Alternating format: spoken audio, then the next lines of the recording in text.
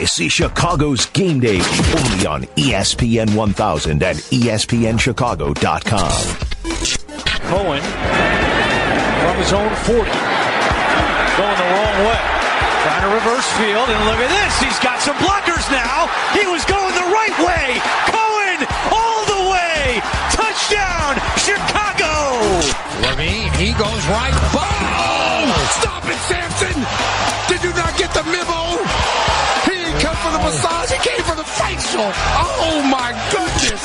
Chicago's Game Day. Here's Moncada. That ball hard in center field. Stretch. You can put it on the board. Yes. Trubisky escapes again, and he's got plenty of room to run. Look at him go. Trubisky is out inside the 30. There's the athleticism for the rookie. Out into deep left center. It's back toward the wall. It's gone. This is Chicago's Game Day, only on ESPN 1000 and ESPNChicago.com. Well, welcome on in, everyone. Fred Huebner with you. The what do you call it's not working on this? The volume dial is like sticking. Oh. Yeah. So that's why I couldn't hear myself at the beginning. 903, we're already in Fred's can. Already complaining. In Fred's can. Jeez. Welcome on in, Fred Huebner, along with Adam Abdalla. We will check in with Chris Bleck. As Eric puts up on the Twitter, Chris misses us so much he will call in around 11 o'clock. He's in Detroit getting ready for UIC's tournament action, and a tournament that makes absolutely no sense, but we will talk about that also when he joins us a little bit later on. We got a lot to talk about. Arthur Arkush from Pro Football Weekly talking Bears and Combine. Jesse Rogers at 10 o'clock. He is in Arizona for a couple more days before he actually gets a break. My MLB notebook at around 10:30. And we are hoping, before we get out of here, since tonight is the Academy Awards, the Oscars, we hope to be talking with Adnan Virk a little bit later on tonight. I think they announced yesterday or the day before who's going to be the people that are giving away the top award. I think Jennifer Lawrence and another actress. You know, in the whole Me Too era. So yes. So well, it would have been weird to have. Well, you can't have. Who was it? Who won last year? Well, Affleck. You can't have. You can't have Casey Affleck giving away the. And I kind of thought. I thought for a moment there I heard that they were going to bring back Warren Beatty and Faye Dunaway to do it again. I don't see why they can't do it. Why not? Why not? What the heck? And Jodie Foster will be Foster, that's who it is. That's it. And there's going to be like 1,000 jokes about the mistake last year. Sure there will. Where they gave out the award to the wrong movie, you know? Yeah, it'll happen. The promos have all been about that. You know, I kind of like the SAG Awards because it's only actors and you don't sit through, and I understand. I started as a producer. You know, you don't have to sit through, best production, best set design, best lighting, best all the other stuff. Mm-hmm. Tonight, you have to sit through all that. Just about. Well, and all the stuff in between, like all the bits and all the, like they have to perform you got to perform each song. Each song? Really? Yeah, I got to hear each song from a movie.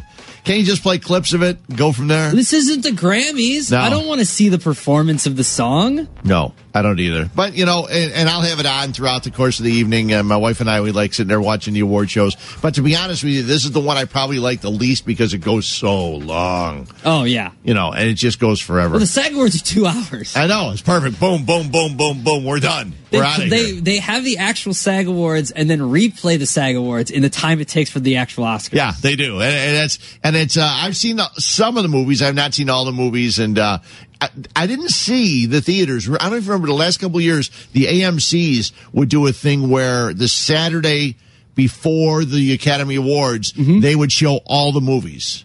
Because remember, for a while there were like 10 movies up for the award, and one year was 8. There's 9 this year. Yeah, so they change it around. 10, I think, is the max. And you could go on a Saturday morning at 8 o'clock and stay all day and catch every movie, which was a great deal if you didn't see any of the movies. Yeah. But if you saw like 3 of them, it's like, okay, well, I didn't see the first one. I saw the next 2, but I didn't see 4 and 5. So now what are you going to do? Well, I know you can go to, there's smaller theaters around the city here that you can go to and watch all the documentaries and the short form documentaries. Those I'd actually like to see. because they are short. A lot of them, a lot of them are out there because they're from Netflix now. Like there's a couple that are on Netflix. There's a couple that are on HBO. So these are all accessible. You just got to find them. Yeah, exactly. I mean, sometimes you got to look for some stuff on Netflix and you go, yeah, I heard about this. Someone told me. And you're there searching and looking and finally find it. So we're going to talk, obviously, a lot of sports because that's what we do here. They told us that's what we do. So we're coming in talking sports. Jesse will be with us. I got some stuff for Jesse. Jesse's happy because everybody looks like him in Cubs camp now. They're all bald. Well, I was looking for news out of Cubs camp for today's show, and it's like, oh, they're bald now. Yeah. And it's a great cause. No. Don't get me wrong. No, I did. It's awesome, yeah. I emceed a charity event for St. Baldrick's Day. I do it. I've done it 6 of the last 7 years out in for the Franklin Park Fire Department on Friday night. So I missed that Bulls Dallas game. And I didn't even see the end where they went on a 16 overrun or something like that to win the game. Do you know what they did? I know you don't want to talk tanking because if I can pull back the curtain a little bit. You can definitely. If I can pull back the curtain a little Something bit. I tweeted to you and Eric yesterday. The text message that I got from Fred, that Eric is on this as well, yesterday at 10:55 during a break of Murph and Fred. So at least you're distracted during the show. Right. Football and baseball Sunday morning, Combine, Bears, Cubs, White Sox, national stuff. NBA, but please no tanking talk. Yes. This is the only thing I'm going to talk about tanking. The Bulls, you want to talk about the ultimate tank. Not only did Dallas at one point only have 4 players on the court. Yeah, I saw that. The Bulls couldn't score with only 4 players on the court. You want to talk about like the worst tanking possible? That is like they just send that 30-second clip to Adam Silver and go, just let these teams not play any more games this season. I know. The whole thing's crazy. I just get more frustrated the more it's talked about because any league that has a third of its teams trying to lose is just not good for me. Yeah. I understand they're playing by the rules and all that kind of stuff, but that's as far as I'm concerned, that could be the end of our tanking talk. Yeah, absolutely. I got worked up yesterday as I was sitting there watching Major League Soccer kick off their season. The Fire start the regular season next Saturday night at Toyota Park, a 5:00 game against Sporting Kansas City. But I was watching a couple of games, and I had the NBA game up in the corner. And I saw, every time I would look up, there would be another run. There'd be a team up by 6, there'd be a team up by 7. Well, all of a sudden it's tied. Then we go back and forth. And it seemed like an interesting game. And I know I saw James Harden after the contest. And the last 4 seconds seemed like it took forever. I couldn't figure out what the hell they were doing. There's a lot of reviews and possession plays and players going out of bounds and that kind of stuff. So that was the case for pace of play in the NBA was the last 5 actual minutes, which was 4 seconds of game time. Yeah, which was absolutely crazy. But the thing that got me and a lot of other people going, if you're on Twitter, was what John Mullen had tweeted out, and then everybody had opinions on the possibility of the Bears making a deal and sending their running back Jordan Howard and the number 8 pick to Miami for Jarvis Landry, the number 11, and a 3rd-round pick. I know you were talking about it, and it's a situation where the Bears need wide receivers. We all know the Bears need wide receivers. I think it's a lot to pay a guy like Jarvis Landry, but he's going to get it because they're going to franchise him. So, that kind of money is going to be there for him. But I just think that it's a lot of money to spend a guy that's not a guy that, breaks down the field much. Okay. He's a slot receiver. And actually, Brad Biggs had some great stuff today about, Jarvis Landry. 2nd-round pick in 2014. 400 receptions his first 4 seasons. That sounds good, right? He hasn't missed a game since entering the league. Produced career highs with 112 catches and 9 touchdowns this past year. Jay Cutler quarterback, and you figure, hey, that's not bad. 60 of Landry's 112 catches went for first downs. 7th most. That's pretty good, too. What do you hate to see? You hate to see, and I talked to Bears tight end Daniel Brown about this, when he caught a pass on 3rd and 8, and he caught a 6-yard pass. I said, really? You couldn't have gone those extra 2 yards before you? He said, I ran the route. I was his third. He ran the route, and there's 2 200-pound guys trying to force him the other way. Yeah. But Brad Biggs also said Landry averaged 8.8 yards per catch last season as a slot receiver and is not going to strike fear in opposing defenses. He gained 20 yards or more on 6 catches. 6 catches. Josh Bellamy had 4 catches like that last year. So is Jarvis Landry the kind of wide receiver you want for that kind of thing? Now, Landry, and I don't care about 40 times, but Landry's 40 time was 4.77, which I think Waddle ran faster than that, or close. I think Waddle might have ran a 4.8. But anyway, so watching Jarvis Landry, I always think that he's a guy that can catch the ball over the middle and sometimes go a distance. But if he only had 6 catches for more than 20 yards last year, that's not the kind of guy you want in this kind of offense. You want a guy that's going to catch the ball and, break out. And they don't have anybody right now, so I guess he would be an improvement. Well, here's the devil's advocate take, I guess, is that Jarvis Landry is a good wide receiver. He's not a break-off speed kind of guy. He's not going to beat his guy. He's a slot receiver that gets open, hopefully, right? Right. That's what you just said. Now, the deal itself doesn't look horrible because you would take the Bears' 8th pick, Jordan Howard, send it to Miami for Jarvis Landry, their 11th overall pick, and a 3rd-round pick. So you would gain a 3rd-round pick that you don't have. Yeah, that you would give it up. You'd get Jarvis Landry, and you wouldn't have to give up another 1st-round pick because you'd get the 11th overall pick. You would then have to spend one of your picks on another running back because Jordan Howard's gone. Your 1st, 2nd, or 3rd-round pick. Well, yeah, because Tariq Cohen's not an every-down back. He's a nice slot guy as well. He's a decent, change of pace guy as well. But you need an every down back. Now, to me, Jordan Howard, and I've said it a bunch of times, Jordan Howard's definition is Jordan Howard is a running back in the NFL. That's all he can do. He can run straight, and that's it. Yeah. He can't catch, and he's not really a speed guy. No, he gets caught from behind. He gets caught from behind a lot. He's a decent cutter, but basically, he is a running back in the NFL, and there's 25 of those in the draft. Yeah. So I don't mind I'm only going to pay this guy. Jarvis Landry's only worth $12 million. I'm not paying him $15 million. I don't care about that. It's not our money. They got $80 million under the cap. You got $80 million. You gave Mike Glennon $18 million. Right. So this won't be the worst deal you make. Bucky Brooks went through from the NFL Network and picked out Pro Bowl wide receivers, or wide receivers that were taken day one. Okay. In the last 3 drafts. In 2015, Kevin White, Devontae Parker, Nelson Aguilar, Rashad Perriman, Philip Dorsett, and Amari Cooper. Okay? It's 2016, Corey Coleman, Will Fuller, Josh Doctson, and Laquan Treadwell. In 2017, Corey Davis, Mike Williams, and John Ross. Only one of those names is a Pro Bowler, and that's Amari Cooper. He's the only number 1 wide receiver on that list. Yeah. As of right now, I don't trust Ryan Pace to do much of anything. Okay. Because he hasn't drafted wide receivers well. He hasn't been able to do anything in free agency. So if the only way you're going to get decent players is through trading for one of the good wide receivers, because people are saying, sign Sammy Watkins, sign this. Well, you have a lot of money, and those are the best wide receivers on the market. They're going to command a lot of money. Sammy Watkins is going to get a lot of money. So is Jarvis Landry's going to get about $15-16 million a year. Yeah. So that's what he's going to get. So I don't think it's a bad deal. And I think you can use your 2nd round draft pick or the 3rd round draft pick you would get to find a better running back for the system than Jordan Howard. 312-332-3776. Your thoughts on the possibility of that trade. Also, your thoughts on Jarvis Landry. And also, do you think it's Albert Wilson or Jarvis Landry? Do you think that's the decision they're sitting there making?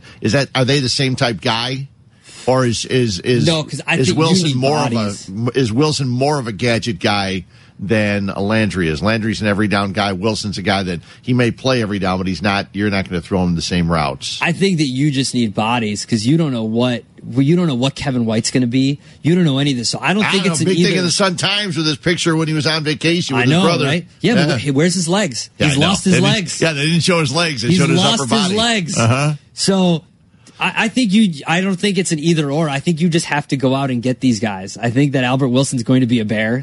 So do I. So I don't think it's an either or. There are so many holes to fill on this team, offensively and defensively, and with only 7 picks, maybe 8 picks if you make this trade.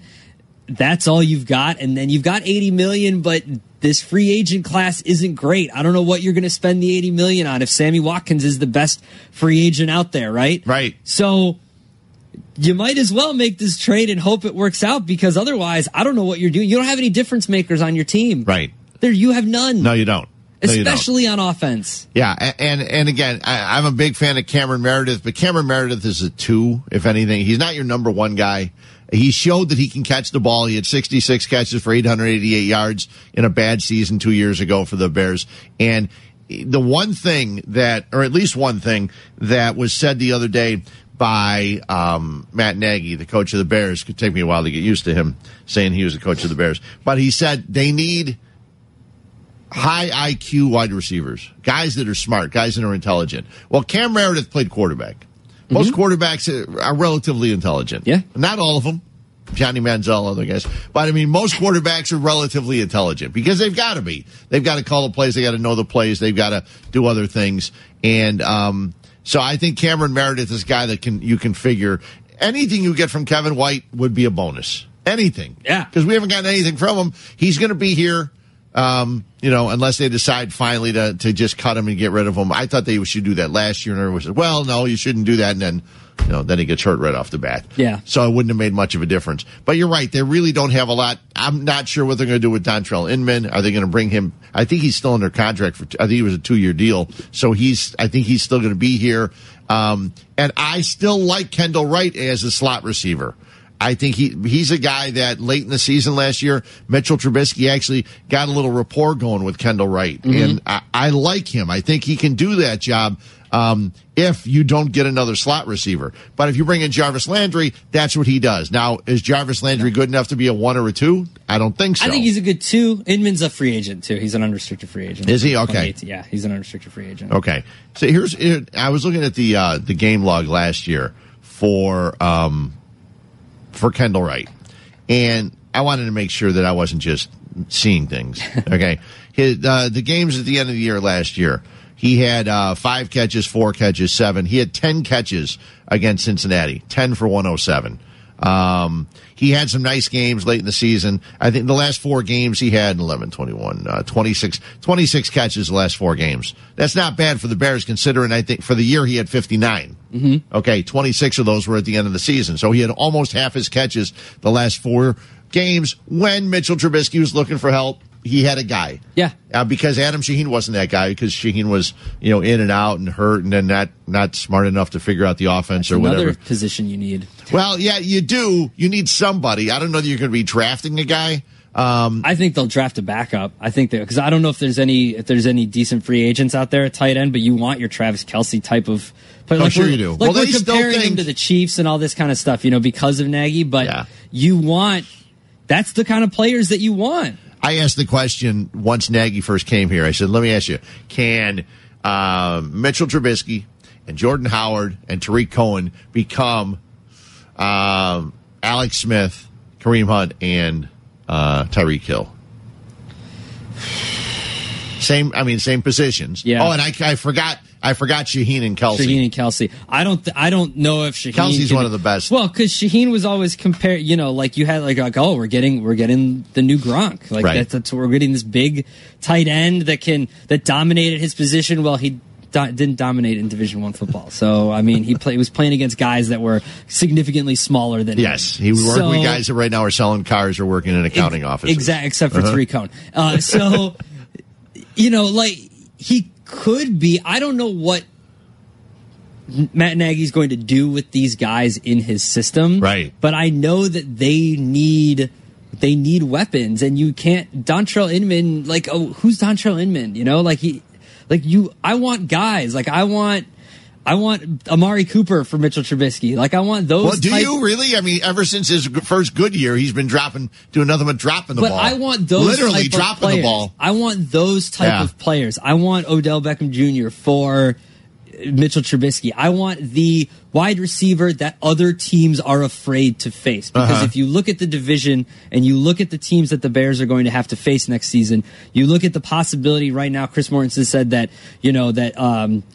Kirk Cousins' best fit is the Vikings. Whether they pony up the right amount of money or not, it remains to be seen. But can you imagine a situation where not only do you have to deal with the Packers, who have a fully healthy Aaron Rodgers coming back, who 3 running backs who showed last year when one went down, another guy stepped up and ran well. And who also say they're going to be a major player in free agency. Now, it's going to be on the defensive side of the ball, but they're going to be a major player you're competing with in free agency, and if I'm a free agent of Bears or Packers, I'm going to the Packers because they have a better situation right now. You have to compete with the Super Bowl contending Vikings, who may add the best free agent quarterback. He's obviously not the best quarterback in the league. He's Kirk Cousins, right? But he's still a very good quarterback in the league. And also, you have to compete with a team that regularly wins 8 and 9 games every year in the Lions. And you still don't have anybody who, when I step on the field, if I'm an opposing team, I go, I'm afraid of that guy. Right. And how am I going to scheme against that guy? And the Bears have none of those players. So Jarvis Landry is someone who I feel like defensive coordinators have to keep an eye on where he lines up on every play. In addition, he's a good 2. Right. So if you can add him and then you draft the next Odell Beckham Jr., you draft the next Amari Cooper, that type of thing, I can see it working out, because that's the only way. You look at the free agent wide receivers this year and next year. Like, I know Odell Beckham's a free agent next year, but he's not leaving. Right. You know, they're like, it'd be nice to sign all these guys, but they're not, like, all the free agents aren't leaving. No, and you brought up a great point, I thought, about the free agents, because if you're a free agent and you can go to the Bears or the Packers, you're going to pick the Packers because of what they have and where they're going. I don't know that the Bears are ready to entice free agents with the new head coach and new offense and things like that. I know it comes down to money, but there are times where guys select the best opportunity instead of the money. What happened with the Bears last year? Right. With, why can't I think of his name? The defensive player. Oh, man. Hakeem Hicks? No. Oh, you mean someone that went somewhere else? Someone that went to the Bears, yeah. Well, here, I got all of them from last year. They had Deion Sims. They had Marcus Wheaton, Benny Cunningham, Kendall Wright. No, it was someone that didn't go to the Bears. That didn't go to the Bears. That chose the Bears had offered him the most money, and he chose to go to a different team because the situation was better. And he was like, money. It was a couple $1 million. It didn't really matter to me. Right. I wanted to go to a better situation. And that's what I think is going to happen. That's what will happen this year. Mm-hmm. Now, maybe next year when they go out looking for free agents, if they have a decent year, and if the free agents and their agents can see that they're on the rise, then maybe they'll be able to get the big name guys. But I agree with you. I don't think the big name free agents are going to come here. So now it's going to be a real test for Ryan Pace to try and get the guys that maybe are not the top level free agent, but the next guy, and you should be able to get more of them because you can pay more of them. You you have more money. Absolutely. They're not in a situation where they add like Julius Peppers and they're instantly yes, if you add someone like that, you're instantly better, but that's not going to put you over the edge at this point where the Bears are. Hopefully they can draft and sign guys and develop guys this year, but it would be nice to see, I played a cut earlier from Dan Durkin, who talked about what he said, where out of the 20 guys that any of the free agents that Ryan Pace has signed his first year are no longer on the team. Right. That's ridiculous. I know. And I've got it here, I think. These were his free agent signings. 8 of the 20 draft picks are only legitimate starters. You're rebuilding a team. It's this is your 4th year now. Actually, I think one guy, Sam Acho's still here from 2015. Okay. Pernell McPhee's gone. Jarvis Jenkins, Will Montgomery. I think you have to pay. I think Acho's a free agent, though. Yeah, he is. I think now. So he may not be here. Right. Jacquez Rogers, Antrell Roll, Eddie Royal, Alan Ball, Ray McDonald. That was a biggie. Mason Foster, who's playing very, very well where he's gone, and Jimmy Clausen. So, yeah. Well, and you also have to think about the fact that the Bears also don't have any of those free agents that they signed or draft picks that they've signed that have come up for free agency now are guys that you're like, oh, well, they performed well. Now we have to pay them because they're the guy that, really performed and we don't want them to leave. We don't want another team signing them, so we have to put up the most money for them. The Bears aren't in that situation either. I got two people that one guy says A.J. Bouye. A.J. Bouye. That's okay. who it was. Another guy said Stephon Gilmore. I didn't think it was A.J. Bouye. Yes. Yeah. Robert Humphrey. Thanks a lot, Derek. We appreciate it. Too, yeah. It was A.J. Bouye. We come back. We will talk more Bears football, more football from the Combine. Arthur Arkush was there for Pro Football Weekly. We will talk with him, get his opinion on some of these possibility of moves. We will talk to you throughout the course of the day. You want to jump in, 312-332-3776. Adam Abdalla, Fred Huebner is Chicago's Game Day on ESPN 1000. Chicago's Game Day only on ESPN 1000 and ESPNChicago.com. Welcome back in. Fred Huebner along with Adam Abdalla here till 12 noon. We got more football talk coming up. Jesse Rogers will join us at 10 with the latest Cubs lineup. A lot of guys getting Sunday off. Bryant, LaStella, Rizzo, Zobrist, they got the day off. So that's good. I don't know what they do. Just hang around, throw the ball, sit in the clubhouse. But I did see, Adam, that 7:30 meditation is available in the theater. Okay, so like an hour. No, I mean that would have already happened. That would have happened, yeah. But when Jesse posted this probably comes out first thing. Yeah, these guys are early risers during you missed meditation. Training. Yeah, you hate that. That's not going to be good. We are going to talk more about the Combine and the Bears and all things football right now. We bring in one of our guys, Arthur Arkush from Pro Football Weekly. Arthur, how are you today? Oh, again. You told me I got to bring him up. Now, Arthur, how are you doing today? I'm doing well. How are you guys doing? We're doing real well. Let's start off by, I've seen on my emails and other things that the Pro Football Weekly Draft Guide is available, correct? That's right. We had it down in Indianapolis. It should be on newsstands, I believe, starting Tuesday, if it isn't already. And you can order copies on the website as well. So very excited about this year's edition. Greg Gabriel works his tail off with the reports, and we got a lot of other fun stuff in here, from features to our first mock draft and all kinds of great stuff, team needs, the usual goods. So we're feeling really good about it and excited to get it in everyone's hands. I want to ask you real quickly, one of the things I asked Adam in the first segment is for the Bears looking ahead, and this isn't a combine thing, but looking ahead at the wide receiver, is it a question of Albert Wilson or Jarvis Landry, or could the Bears be happy with both of those guys? Yeah, I mean, that's going to be, if the Bears were to go, not that Albert Wilson is going to cost a ton, but I would almost kind of liken that to the way they lavishly attacked the quarterback position or the tight end position last offseason, just because it's going to cost a lot, guys, to get Jarvis Landry. I'm sure I'll get your guys' feelings on it here. I'm not a fan of that move. I can't really rationalize paying a slot receiver that much money.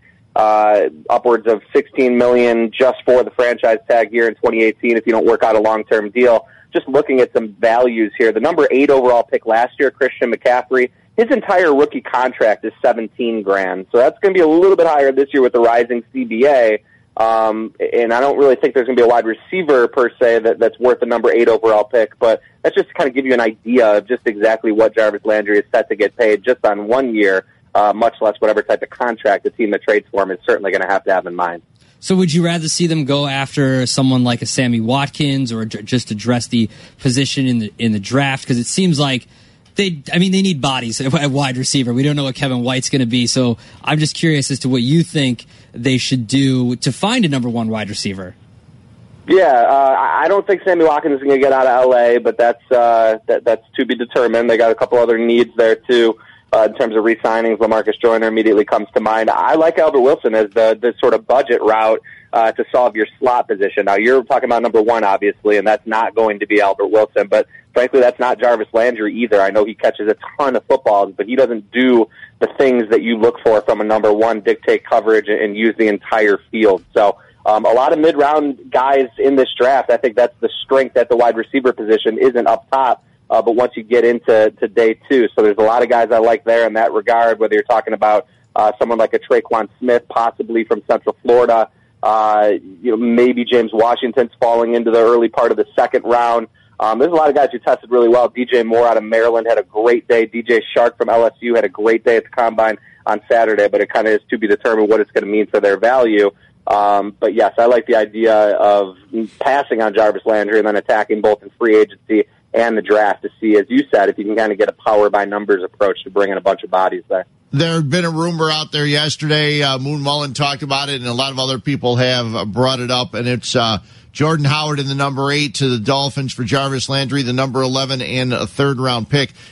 Not only your thoughts on that, but could you see the Bears moving their number 1 running back right now with a lot of running backs available in the draft and grab later on, and the style of play that Matt Nagy is going to be bringing to this offense?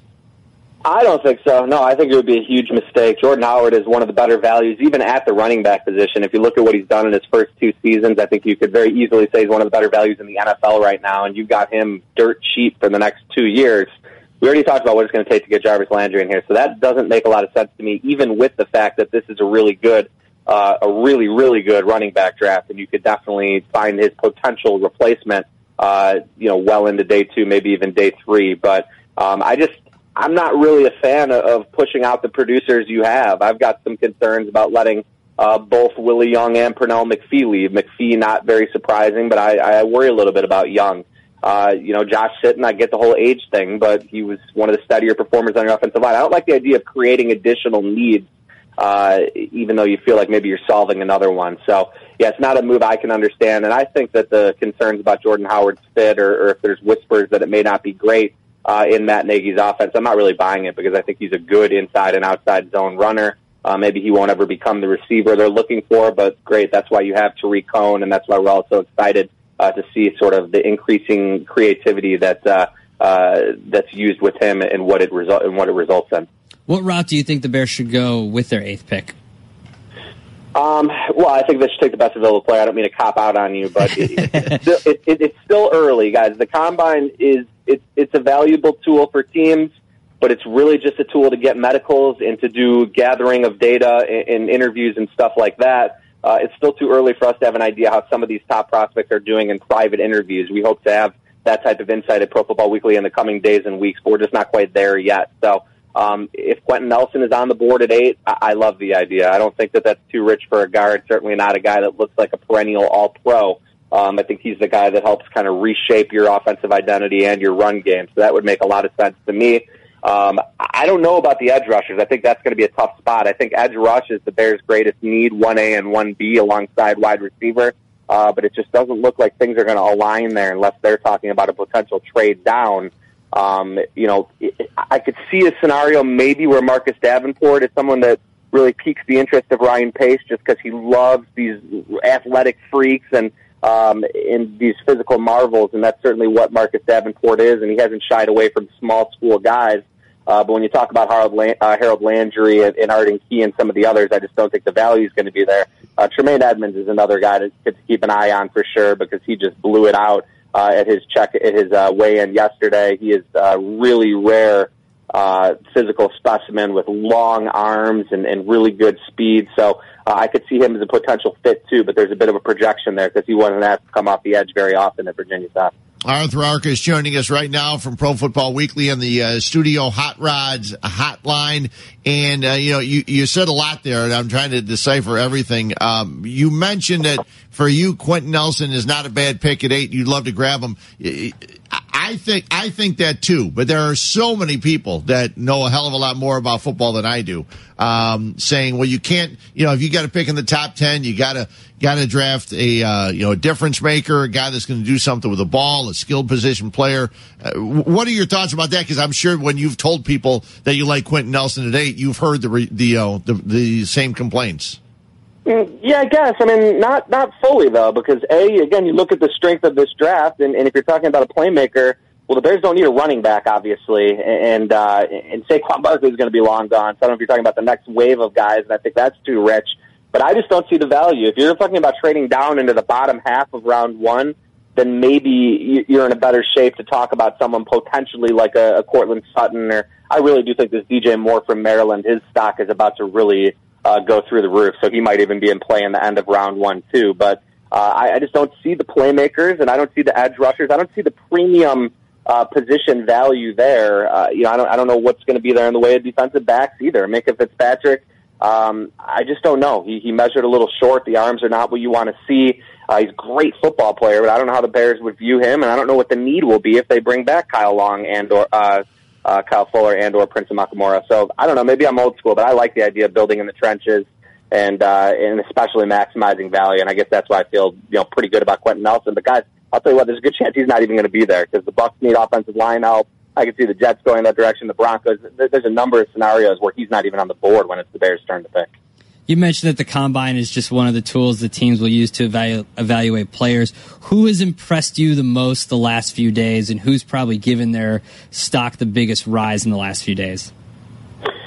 Yeah, I mean, I guess I don't know how much it'll sort of matter for Bears, obviously, because they're not in the quarterback market, but there has been a lot of buzz about Josh Allen. He's a polarizing guy, but I heard he really spun it well yesterday. And again, I don't know what you make of the throwing drills against air and throwing to guys who you wouldn't normally be throwing to or have any experience with that. But I know he's been one of the buzzier names. I've kind of went on and on about DJ Moore. He's one of the most athletic receivers at the Combine, according to the drills, and I didn't really see that on film. I just saw a really good football player in the Maryland offense who really was the Maryland offense. But the fact that he's now got the athleticism to back it up is really exciting. I would say Tremaine Edmonds, we'll see how he tests, but just to have that package of the 34-inch arms, and he's like 6'5", and I know he's going to really fly out there, is very exciting to help his cause. Quentin Nelson, Saquon Barkley, well, the time I was there, guys, I came home on Friday, but by the time I was leaving, those were the two buzziest players at the entire Combine. Saquon Barkley is just a freak, the kind of guy that's actually meriting, I think, the number one overall pick talk, even at the running back position in the year 2018. I went into the week thinking that sounded absurd, and after getting a chance to talk with him a little bit, after getting the way to see he tested everywhere, it actually makes a little bit of sense. I'm somewhat warming to the idea of it. Matt Nagy was on with Golick and Wingo the other day. We played some of it earlier on, and they asked him about, how he looks at players. Does he look at film, or is he, does the Combine mean a lot to him? And he basically said, something you alluded to. The Combine is a great time to get measurements and things like that and have a chance to talk to the guys. But what they do on the field is how he judges things. That's for me, that's good for my coach to say that. Do you think he really means that? Yeah, I do. Yeah, I mean, the old adage, pardon the cliche, the tape don't lie. You'd like to think that most evaluators are going to kind of harken back to that no matter what.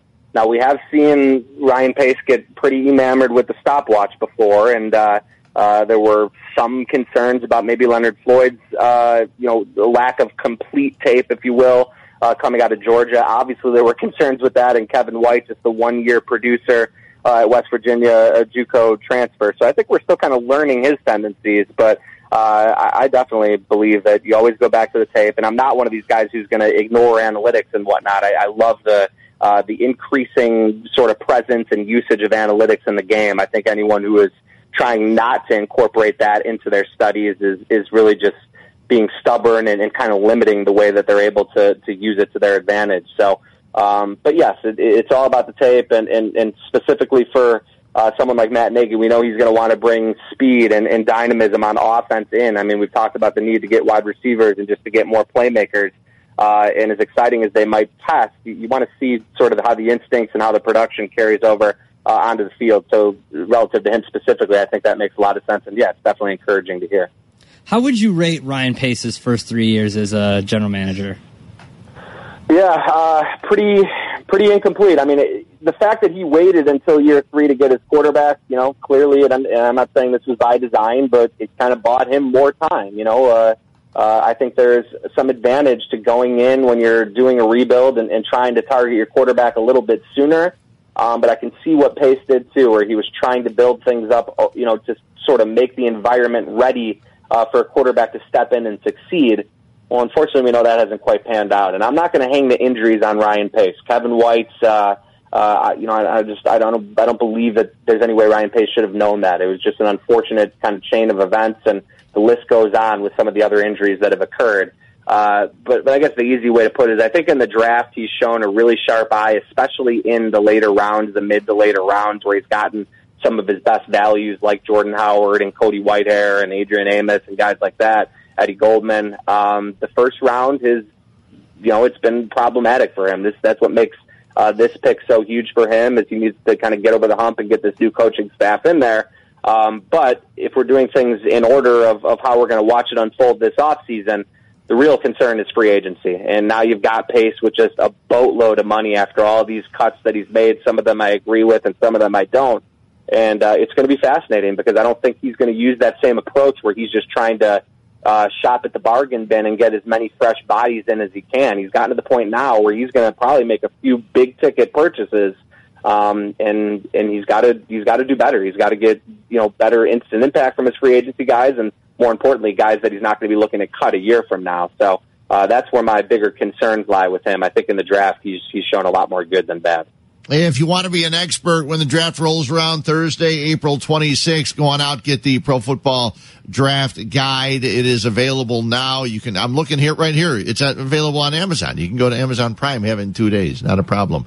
Outstanding. I think we were outselling Tom Brady in the first week it was out there on Amazon, so we were pretty excited about that. And, I would just tell people to check out the website, too, and definitely sign up for our free draft newsletter. We have a lot of unique stuff in there 5 days a week that you can't get initially anywhere but in the newsletter, and we're really excited about how that's went early on.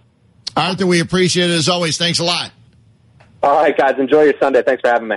Arthur Arkush from Pro Football Weekly. They always do a great job. That's one guide I actually like to carry around with me because, unlike you, Adam, I don't spend all my Saturdays during college football season watching college football. So I have to try to read up on it. You've already seen all these guys play. I mean, some people choose to have a life on Saturdays. And then it's you. Exactly. Right. Exactly. Well, you and a lot of other guys, a lot of other people. They love college football, and I understand why. But, there are other things that I end up doing on Saturdays. I don't know how you do it. Sundays, you can't find me. You can't pry me away from a TV. It's all for the draft. It's all for the draft. Yeah, that's what you say, right? All for the draft and hopefully to enlarge your pocketbook. Adam Abdalla, Fred Huebner with you. We'll talk a little more football. We come back. Jesse Rogers with Cubs Talk at the top of the hour. Chris Bleck will join us from Detroit. He's there for the UIC game. They play later on today, and we're going to talk some Oscars before we're out of here at 12 noon. It's Adam Abdalla, Fred Huebner on ESPN 1000. This is Chicago's Game Day, only on ESPN 1000 at ESPNChicago.com. Welcome back in. Adam Abdalla, Fred Huebner with you.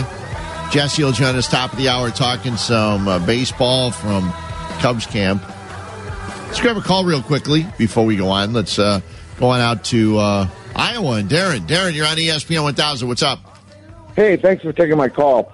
Hey, this is what I would do if I was Ryan Pace, and you can tell me if I'm crazy or not, but I would go out and sign Allen Robinson from Jacksonville. Now, they did not franchise Allen Robinson as of yet, and they got until 3 o'clock on Tuesday to do so. Now, how would you go with that scenario? Thank you. Thanks. We appreciate the call. I think a lot of people say, coming off an injury, right? And he's a guy that... Yeah, absolutely. The problem is that, I know that Arthur Arkush said that he doesn't think that Sammy Watkins is going to get out of L.A., but if let's say you've got Sammy Watkins, you've got Allen Robinson available, Jarvis Landry's available for trade, those are your top 3 wide receivers. Yeah. So you have to... I don't think the Bears can get all of them. Maybe they can get one of them, but...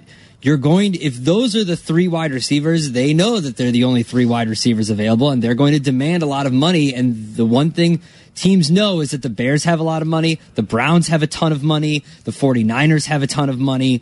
So you're going to be in a bidding war for these guys, and it's just going to be a matter of when Ryan Pace says, I'm not willing to pay that much for these guys. Or does he just say, look, I need a guy, I don't care, pay him. After taking a chance on a guy that's been injured, like Marcus Wheaton, and he comes here and gets injured, do you think it might be in his head to hesitate against a guy like Allen Robinson, or do you think hopefully he just forgets that and goes individual player?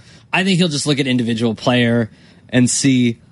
I would prefer Sammy Watkins, but he might, like I said, he might not get out, as Arthur Arkush said. But how many teams would this be for Sammy Watkins at that point? 3, 4, 5? He's been with a few. The problem is you have the most amount of money if you're the Bears at the worst time to have the most amount of money. Sure, of course. You don't have the most. The Browns have the most, and then the 49ers, and I believe the Bears are third. But yeah, you're right. They're third. They have $80 million on but still, you have a ton of money at the worst time to have a ton of money because there's just not. The talent doesn't match the money that you... This is Chicago's Game Day. Deep to left field, and it is there and gone. Deep left center. Game over. Cubs win. Chicago's Game Day. He is at the wall. He leaps. He caught it. He caught it. Almora. It's a triple play for the Sox. Bases loaded. Bases clean. This is Chicago's Game Day, only on ESPN 1000 and ESPNChicago.com. Welcome back in. Happy Sunday morning. It's from our situation here. in the State Street studios. It looks gorgeous out.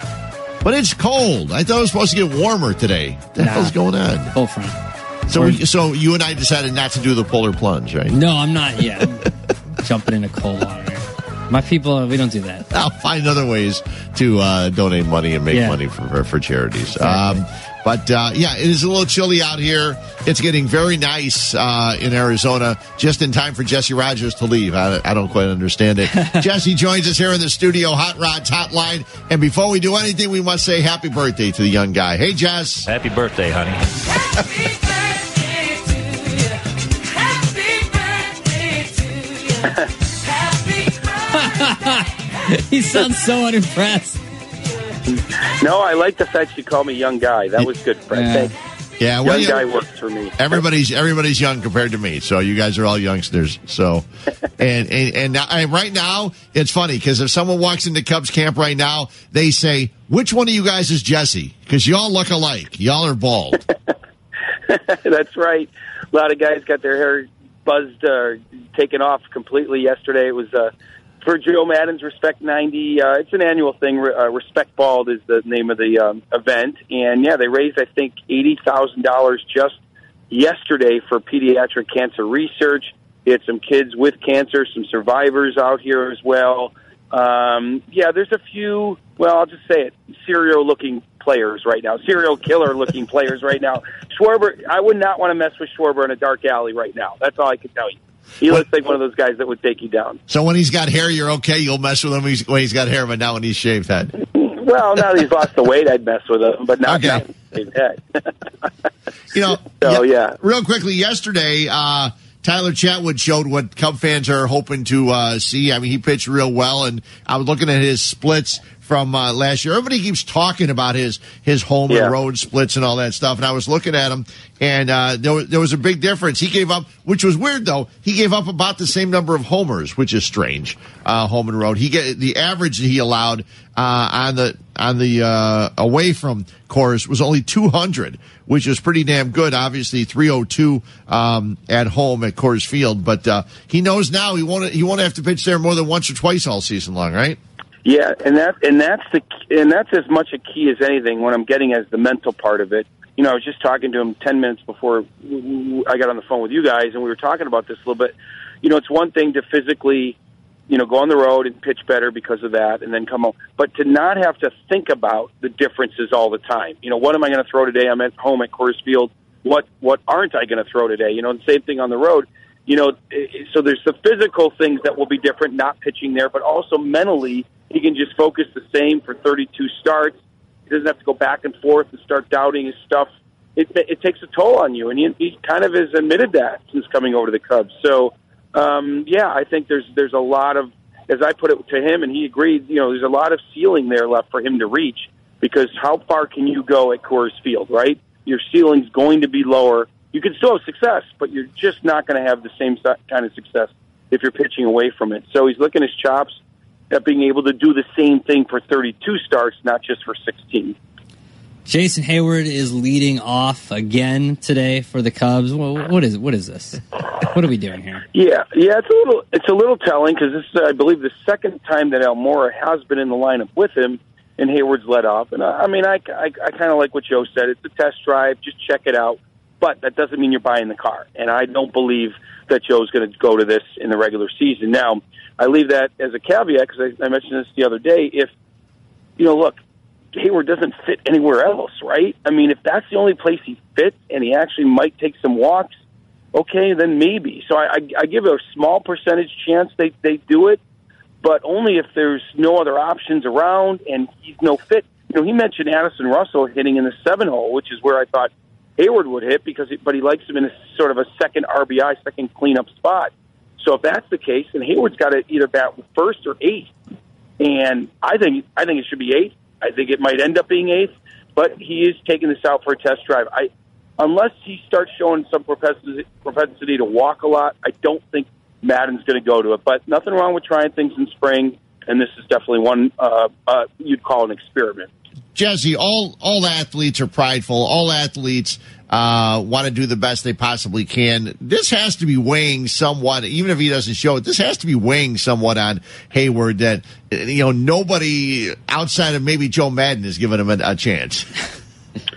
Yeah, you're right. I don't know for sure because he is pretty good publicly. He understands that he has to face the questions because of the money he's making, and that's the big thing. If he was just a $6 million player, 3-year deal, we wouldn't be having this focus. Right.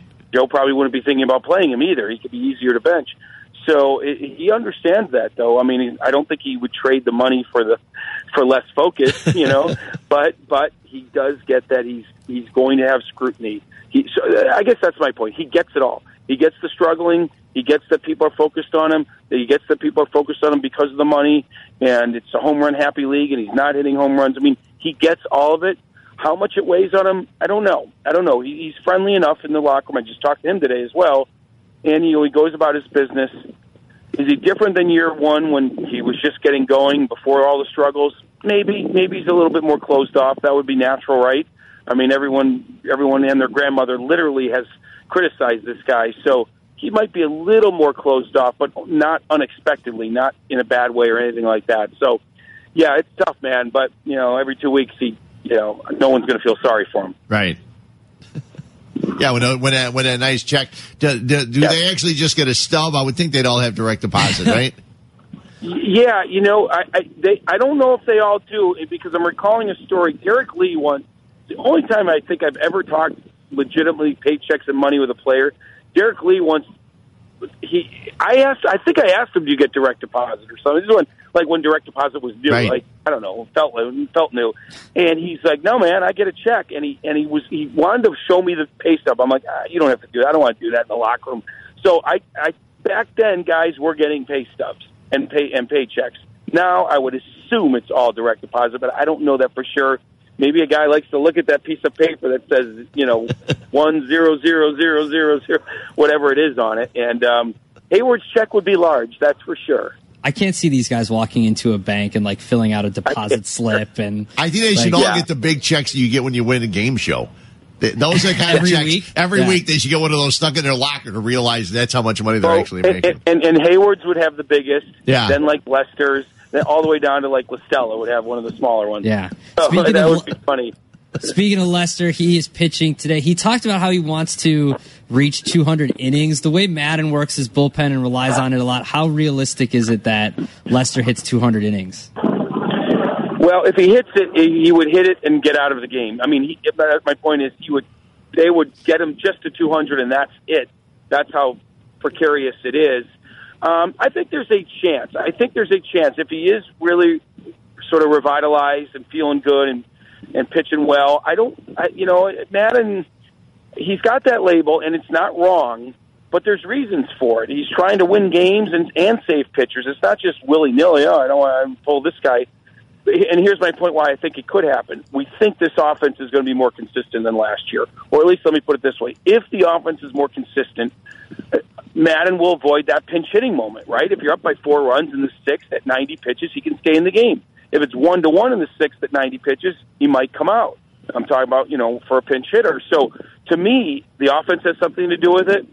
John's health has something to do with it. Obviously, the place in the standings have something to do with it.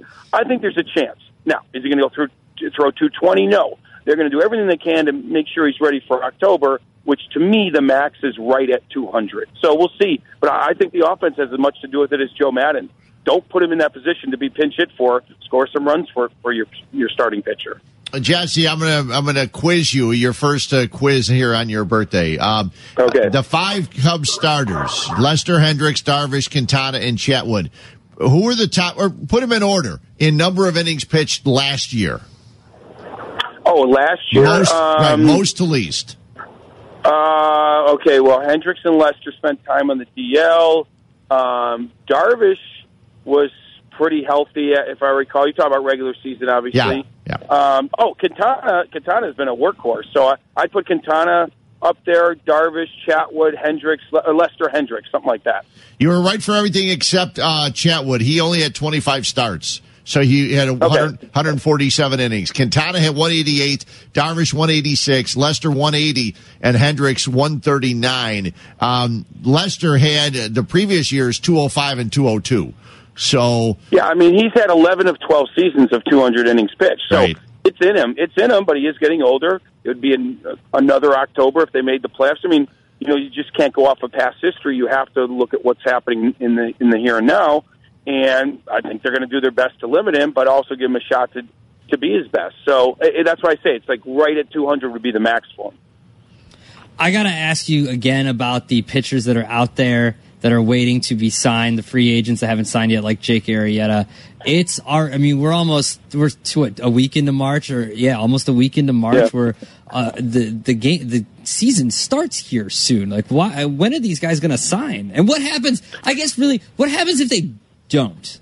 If they don't, man, that's a strange scenario. Well, if they don't, my guess is whoever doesn't sign by the time the season opens waits for a team to lose their first pitcher and then jumps at them, and think about the fan base and that. Let's say it's the Cubs and Quintana goes down. Just pick a name, and he's down for 6 weeks to 3 months, whatever it is, or the season. Arm problems. Tommy John.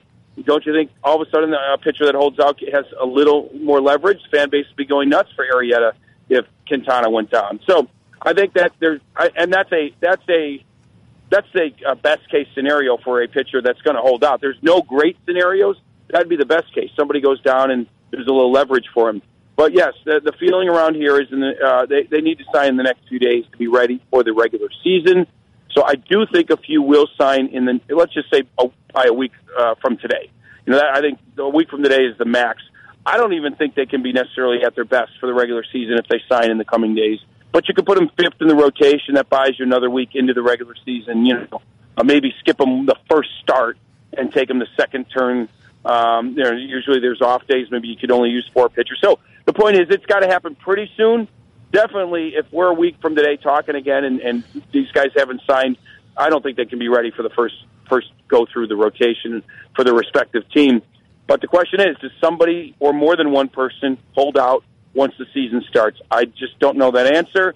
But D-Day is approaching. There's no doubt they've got to make a move soon. Jesse, did your guy Tommy LaStella think your birthday was yesterday and with the 2 doubles? I mean, was he trying to celebrate or something early? You're funny. He's just a good hitter. He's a good hitter. Birthdays or no birthdays, the guy can hit to all fields. And it's amazing. I actually asked this in the press box because, again, we don't. It's so easy to sort of be critical of Jason Hayward. Right now, game on the line or not, first inning or ninth inning, who do you want to play, Jason Hayward or little Tommy LaStella? I think we know the answer, right? Yeah, we do. It's so sad. I mean, Hayward's such a big, strong guy, has much more on his resume over the years, but I don't think there's any doubt a Cub fan would probably say LaStella. It says more about Hayward than anything, but we know that LaStella can handle the bat and get a double or get a walk or whatever the case may be. So it's amazing, the sort of thinking of it that way. But it's the truth. The one guy's making $184 million total, and this guy's making $950,000. Jess, one other thing about pitchers. Back to pitchers for a second. Yeah. We did a segment the other day, What's Up Fred's Can. We like to do it every once in a while. And what was up my can was one of the last things in an article that was here in one of the papers. I want to say it was a Tribune. And it talked about how Brandon Morrow has not pitched in any of the preseason or exhibition games yet. He pitched in all those games in the World Series. Jesse, it was 3 damn months ago. Get his tail out of the mound. What is it? Is him throwing now going to be any different than if he throws in 2 weeks? I mean, that excuse sounds awful. Well, they're letting him rest because he pitched so much in the World Series. Well, but who really cares if it's a reliever who's going to get a few appearances between now and April anyway? But he's your guy, though. He's going to be your guy. He's going to be your closer starting the season, right? Right, but it doesn't matter as long as he gets a few appearances, and it doesn't really matter when. Does it have to be in February? I mean, I don't know. They're just obviously saving the arm. But anyway, he's going to play Tuesday, so there you go. He's going to pitch Tuesday. Okay. He's going to pitch Tuesday. Tuesday's a big day. Darvish gets his, reboot if his stomach is feeling good, so he makes his debut. Zobrist will be in the lineup for the first time this spring. He's had a back issue, and finally Brandon Morrow will be the second to last pitcher to make it into a game. Pedro Strob's had a calf injury, so he hasn't pitched yet either.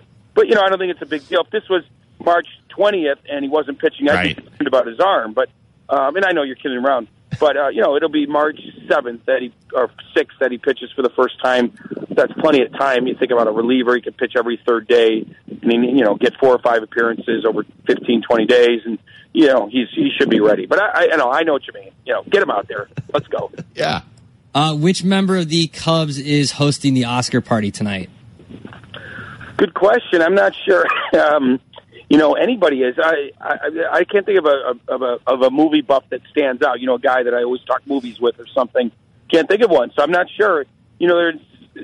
I wonder if most of them know that the Oscars are happening because they're in such a routine here. You sort of forget the days of the week. And, honestly, I kind of forgot it was my birthday until like yesterday. I'm dead serious. I forgot that the 4th was on a Sunday. So, today. So I don't think these players probably know that they Oscar. Now, there might be a movie buff or two that I don't know about.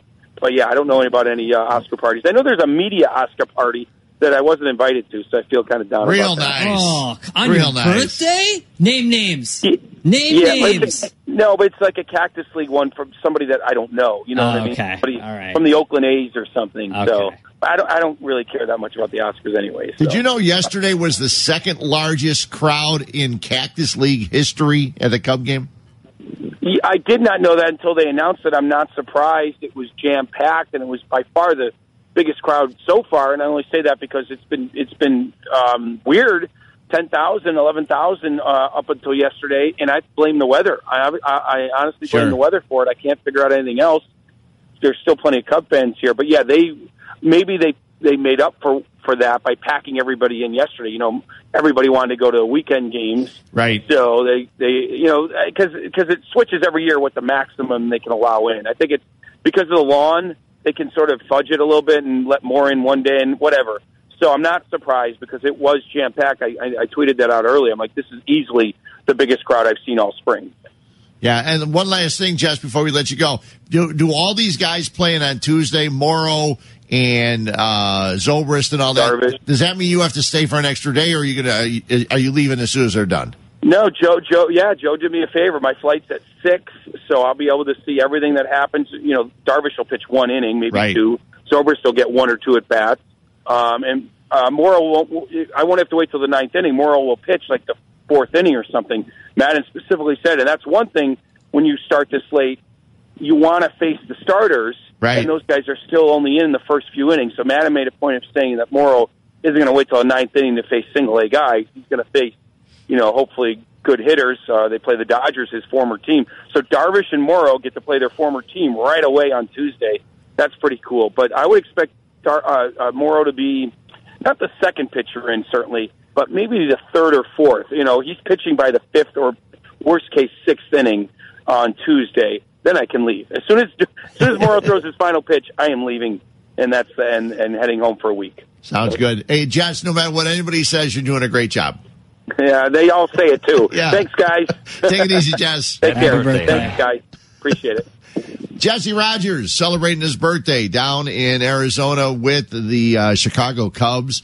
I just want to see Brandon Morrow get in the hill. Don't go telling me, well, he pitched so much in the World Series. We don't want to get him out there so early. I mean, you've been in camp for how long? You've been playing games for a couple weeks now. Listen, Fred, I know there's a lot of things up in the can, okay? But you and John Lester need to understand that there are only so many miles you can put on an arm. And if you don't need to waste him pitching an inning or two in February, like Jesse said, or the first couple days of March, then you don't need to. He's going to come out. It's not like he forgot how to pitch. So what difference does it make? Maybe he did. The Cubs are going to the World Series anyway. Yeah, I what think difference does it make? Well, and that leads to this poll. I wanted to run these earlier, and I forgot to mention them. So we'll try and do them now. We'll have Eric have to put them up. Put it on the poll. Yeah, we'll put it on the poll. I'm a cross between Murph and Sylvie here because of the poll usage.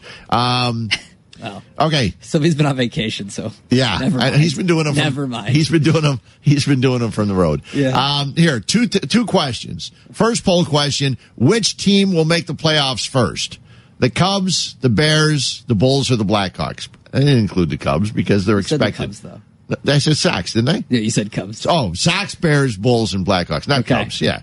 Sox, Bears, Bulls, or Blackhawks. Which team will make the playoffs first? We can only use 4. Yeah. And the other one is, how long before the Sox, Bears, Bulls, or Blackhawks win a championship? Within 2 years, within 4 years, within 6 years, or not in the next 10 years? Ooh. Where we hit a slump. White Sox, Bears, Bulls, and Blackhawks. A slump that doesn't include the Cubs. Yeah. A non-Cub slump. Yeah. Well, the Sox won in 2005. The Bears, we all know. Yeah. Bulls, it's been a while. Blackhawks, well, it was 3 and 6 years, but it seems like so long ago. My answer to the first one is that the Bulls will be the first team to make the playoffs because it is very easy to make the playoffs in the NBA. Right. And they almost. And the NHL, too. And the NHL, but I think that, I'm not a hockey person. So I will go with what I know, and I will go with the Bulls because they keep preaching this cap flexibility and that they'll be able to add a piece in the offseason and that they're going to have a, ideally top 5 pick if the lottery balls fall right. And they do have 2 first-round picks. Well, yeah. And I just checked, and now that even without playing another game, New Orleans got better. Yeah. New Orleans improved from 2 first-round picks. Yeah. That's fine. Their pick went from 21 to 23.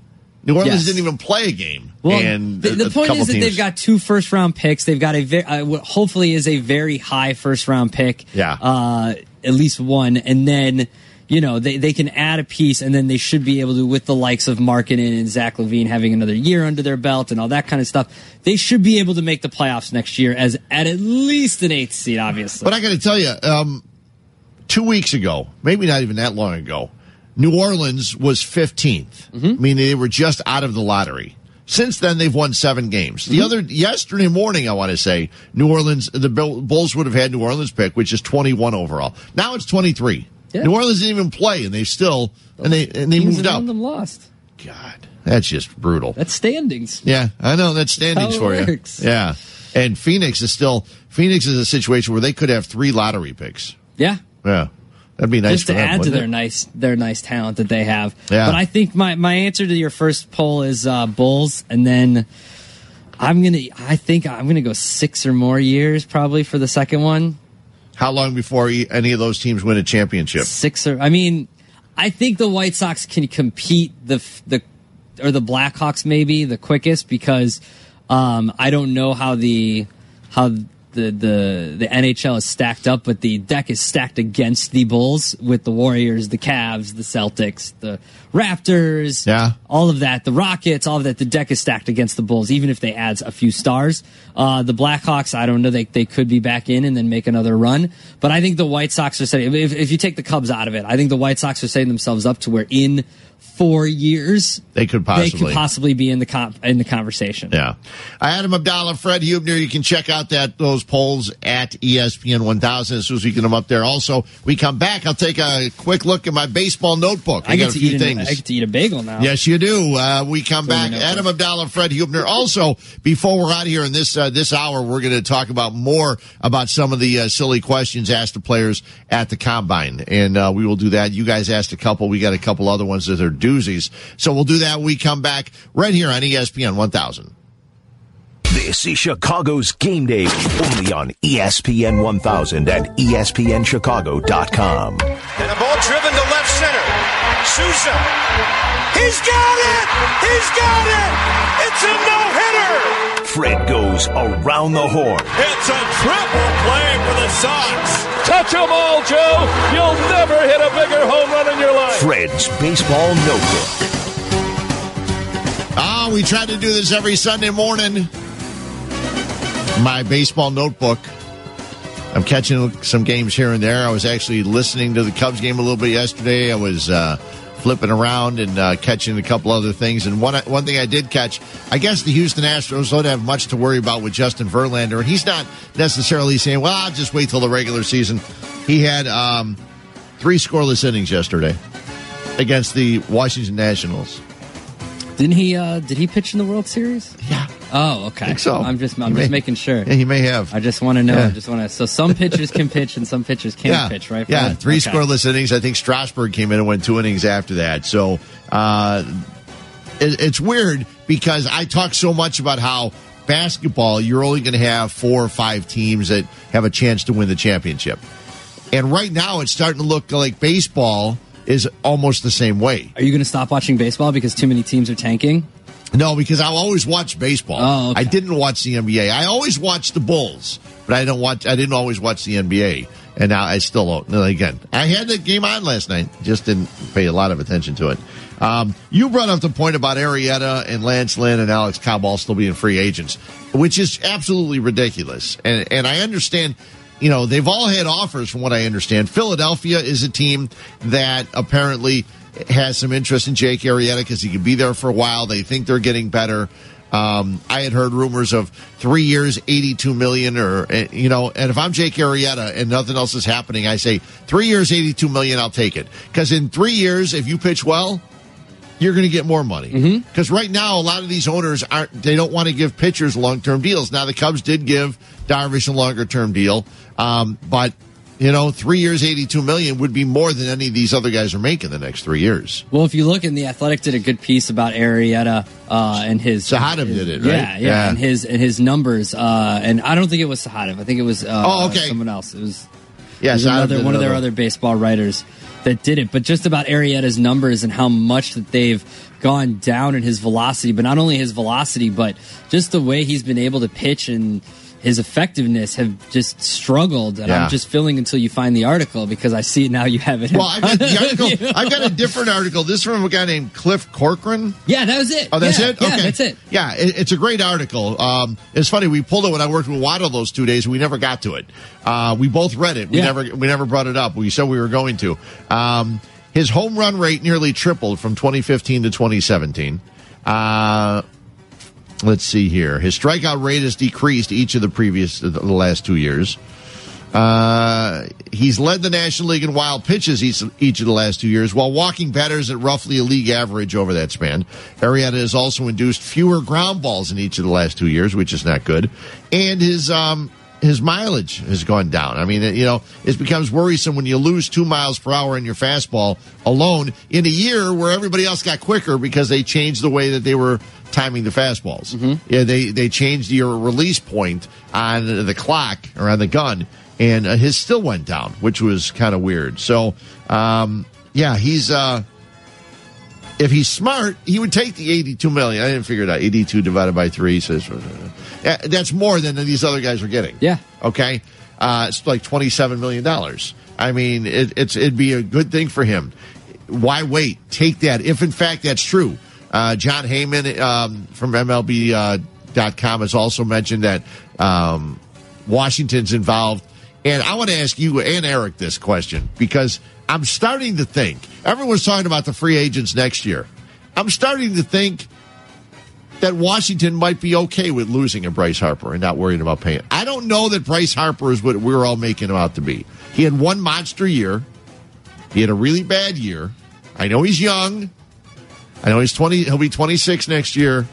But between Manny Machado and him, I'm not sure if I want a right fielder or if I want an infielder.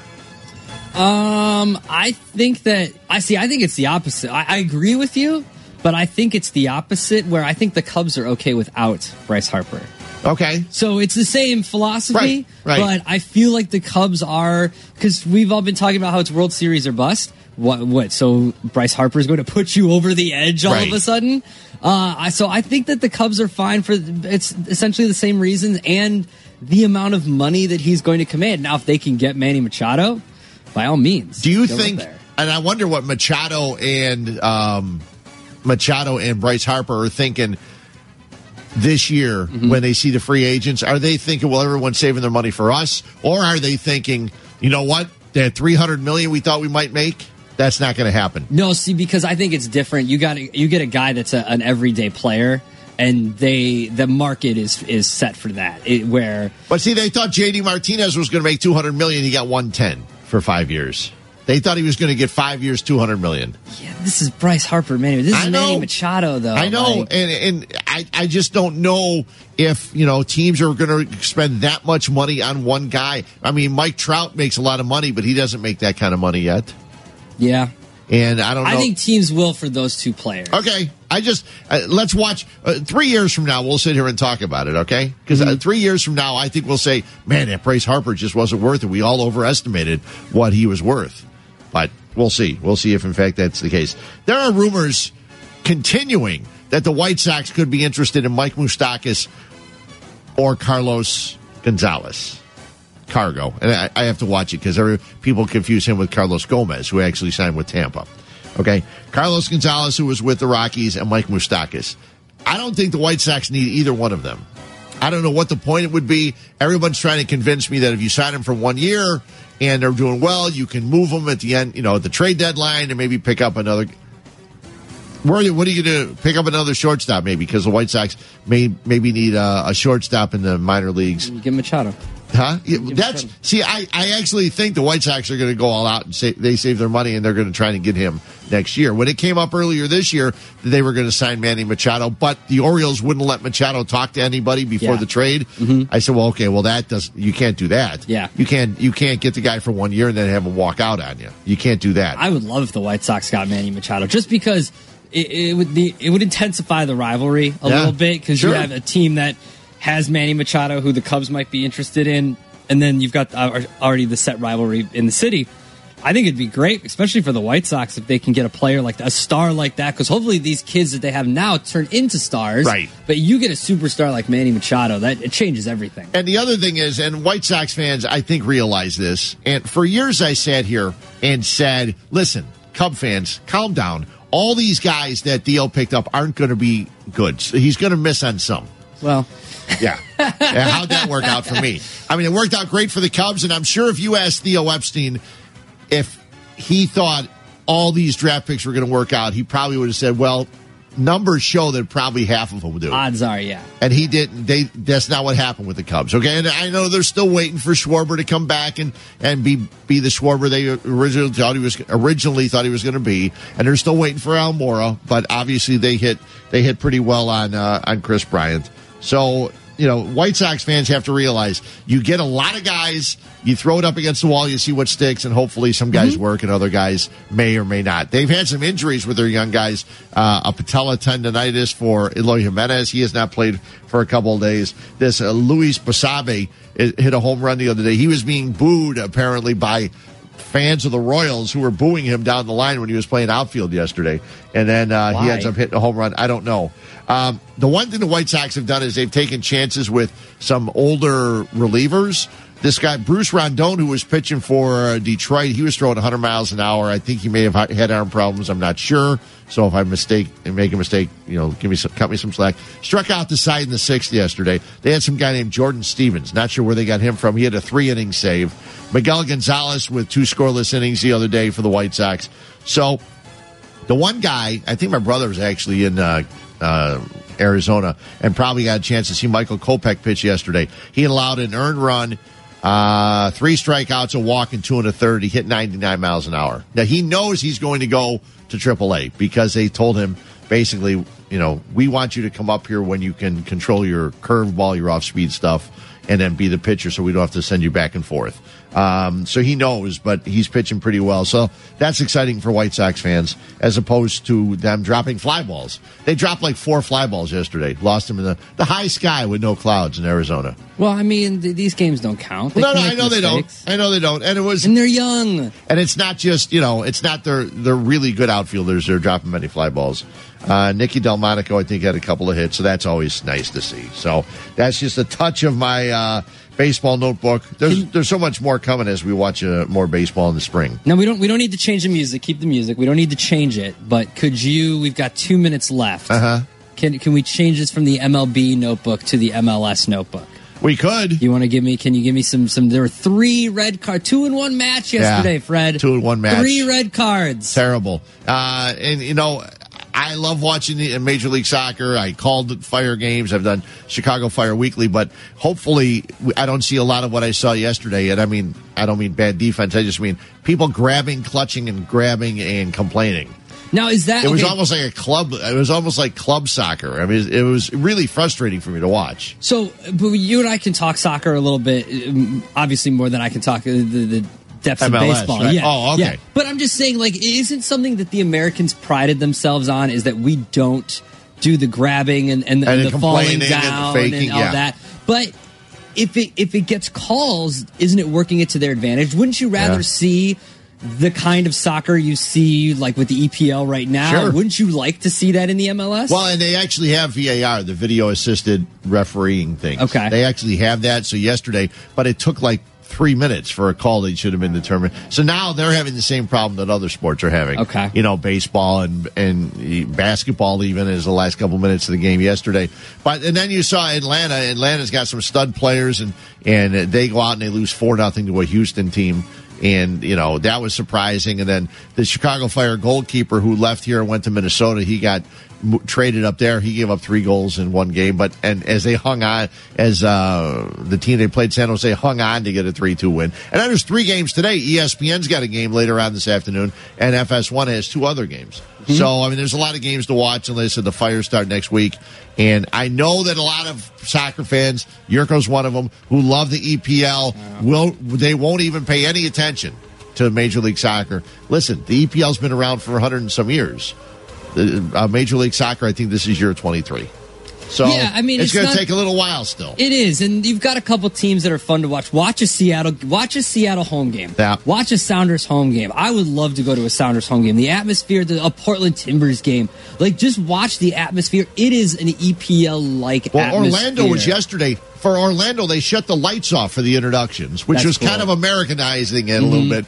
But they also did where the PA announcer says the first name and the crowd all did the last name. That's cool. And they've tried that at Toyota Park and it hasn't worked. It would be great if they can get it done because that's when you get the whole crowd into it. Not just one section or 2 sections, not just Section 8 and Sector Latino. Not those, but you get everybody involved in it. And I think that's what people that go to soccer matches have to get into. Those kind of things. You know, if you don't want to sing, fine, don't sing. No, but those kind of things I think are cool. If you want to watch a good MLS game, watch a Seattle game, watch a Portland game. Yeah, Orlando was packed yesterday. Orlando was good.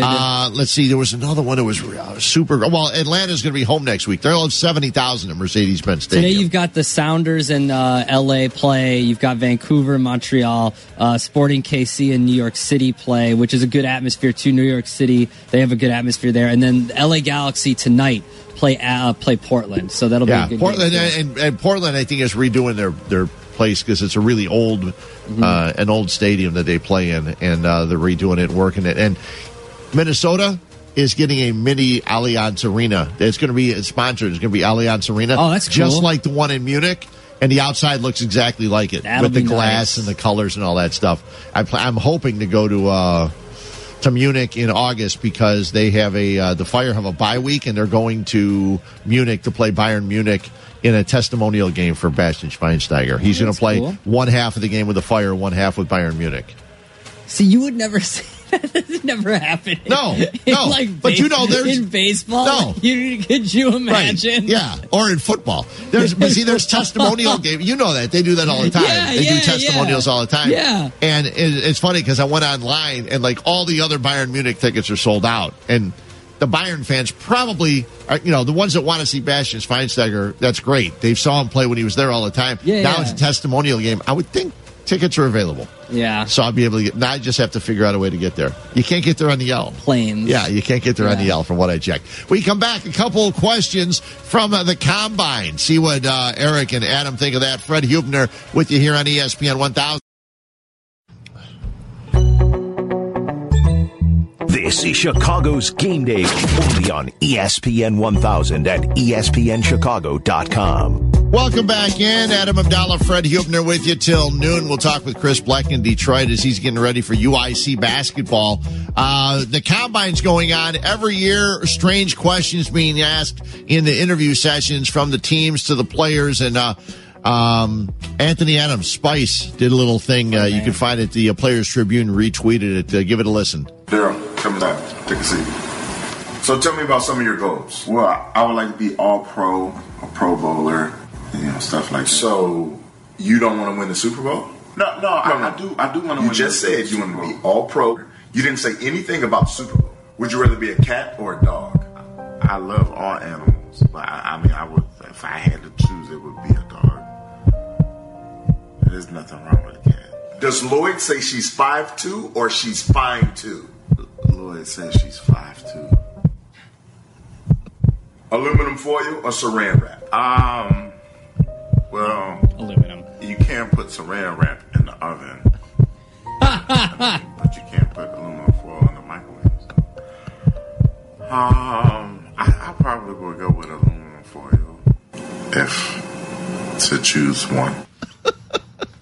I mean, Spice, he spends more time. He does more stuff. You can find him all over the internet. Here's a couple of questions.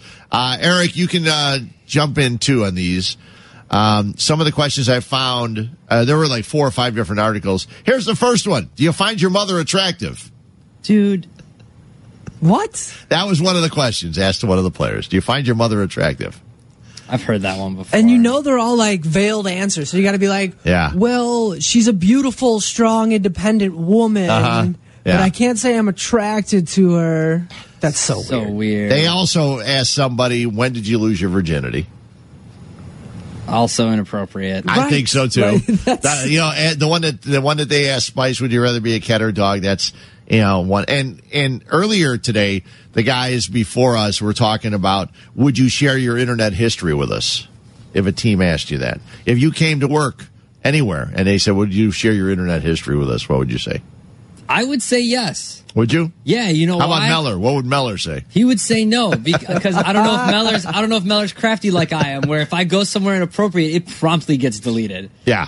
I just rock the incognito tab. There's a thing called private. Mm-hmm. There's a thing called private. Yeah, that's incognito for if you use Google Chrome. It's it's incognito mode or whatever. But yeah, I mean, like, you have to say yes. And then what if a team asks to see your? What if they say, all right, let us see your browser history on your phone? Like, what do you do then? Yeah, do you show them? That's good. On my phone, I probably would. I would have no problem. I feel like anything they find on my phone wouldn't be like a shock. It's like, he's a 30-year-old man. Like, okay. I mean, some of the stuff I have to Google for Waddle's World is true. It'd probably get me in trouble. Probably not good. Yeah. What kind of fish would you be? If you're a fish, what kind of fish would you be? A salmon, because I'm always fighting upstream. Oh, really? There you go. Really? You're getting high marks for that. A puffer fish, because I might be small, but when pressured, fierce. Nice. See? Here's one that they actually have to think about. If you're standing on the northeast corner of a grass field at 4 p.m., which way is your shadow cast? I saw this. I'm not thinking that hard.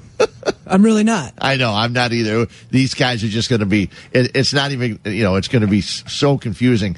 Do you remember when Jared Goff was going through this? He didn't know that the sun rises in the east and sets in the west. Yeah. Like, he was unaware of that. Yeah, that didn't affect him quarterbacking this year, though, did it? Would you have a staring contest with a team? A team asked a punter to have a staring contest. Yeah, I heard you. That would be too weird. Now, why is that? Yeah, why would they?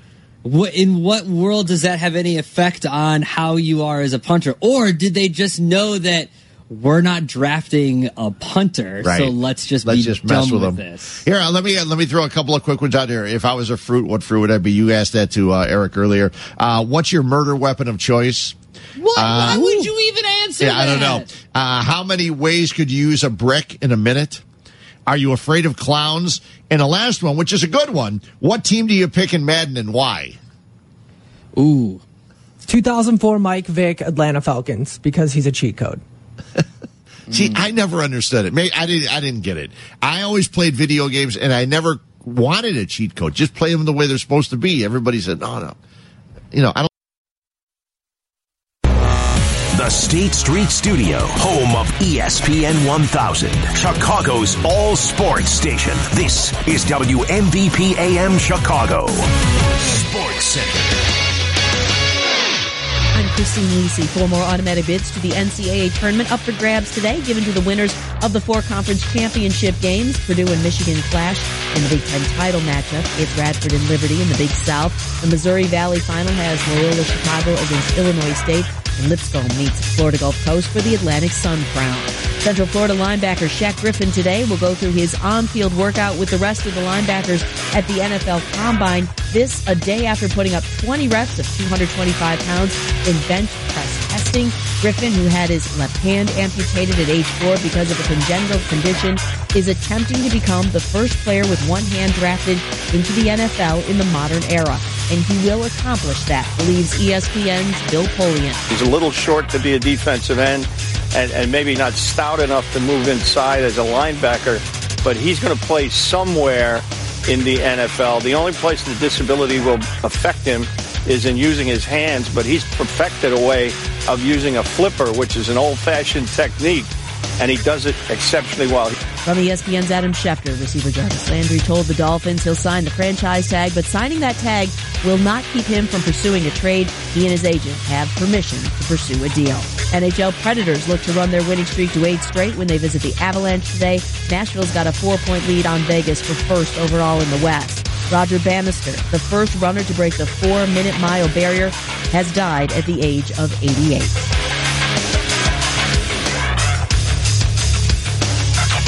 You know when something's so obvious they call it a no-brainer? Well, here's the big one. Barbasol is finally making razors. Introducing the Barbasol Ultra 6 Plus. It's got 6 ultra-thin blades for a close, comfortable shave. You can go to Barbasol.com right now and save some money. That's a no-brainer, too. This is Chicago's Game Day, only on ESPN 1000 and ESPNChicago.com. Welcome on in. It's Adam Abdalla, Fred Huebner with you till 12 noon. Hey, we got the Big Ten Championship game later today, don't we? 3 o'clock. Now, Michigan and Purdue. This is, I know it's sacrilege, and we're going to talk about the Horizon League in a moment. They have their tournament continuing today, and we'll figure out why it's continuing the way it is. But I don't quite understand. I think that if you win your league, you should go to the NCAA championship because you play 18 games, okay? And you win your conference, and then you go to a conference tournament and lose and you don't go. I mean, that could happen with Loyola today, but at least an Illinois school is guaranteed of going because Illinois State plays Loyola. Mm-hmm. So one of them will go to the tournament. Mm-hmm. One of them, mm-hmm. And UIC plays, and they're hoping that they get a chance to go to the NCAA tournament. There was a nice story about Al Frederick Hughes in the paper today, from when Loyola went, back in the 80s. And, that was interesting. But I don't like conference tournaments. I know it's sacrilege to say on ESPN because ESPN runs like every conference championship games you can possibly find. You know, Sun Belt will come up soon and, you know, the Horizon League championship game may be there. I don't know. But I'm just not a fan because I don't think it's fair that a team that wins its conference playing the whole schedule doesn't just get in. If you want to put them in and then play a tournament and let somebody else in, that's fine. But I think the team that wins the conference should always go. Yeah, I mean, not everything can be the EPL. Well, I mean, for the longest time there were a lot of them that didn't have conference tournaments. That's true. And then they figured the only reason conference tournaments are there, the only reason, is to make money. Well, and some of the conference tournaments don't draw anybody. Well, the Big Ten Championship, it's been in Madison Square Garden. Why is it in Madison? Why is it in New York at Madison Square Garden? Yep. It should be in Madison. Sure it should. It's where it should be. Yep, it should be. It's not. And the Horizon League Championship. And I love that you're already mad at the tournament.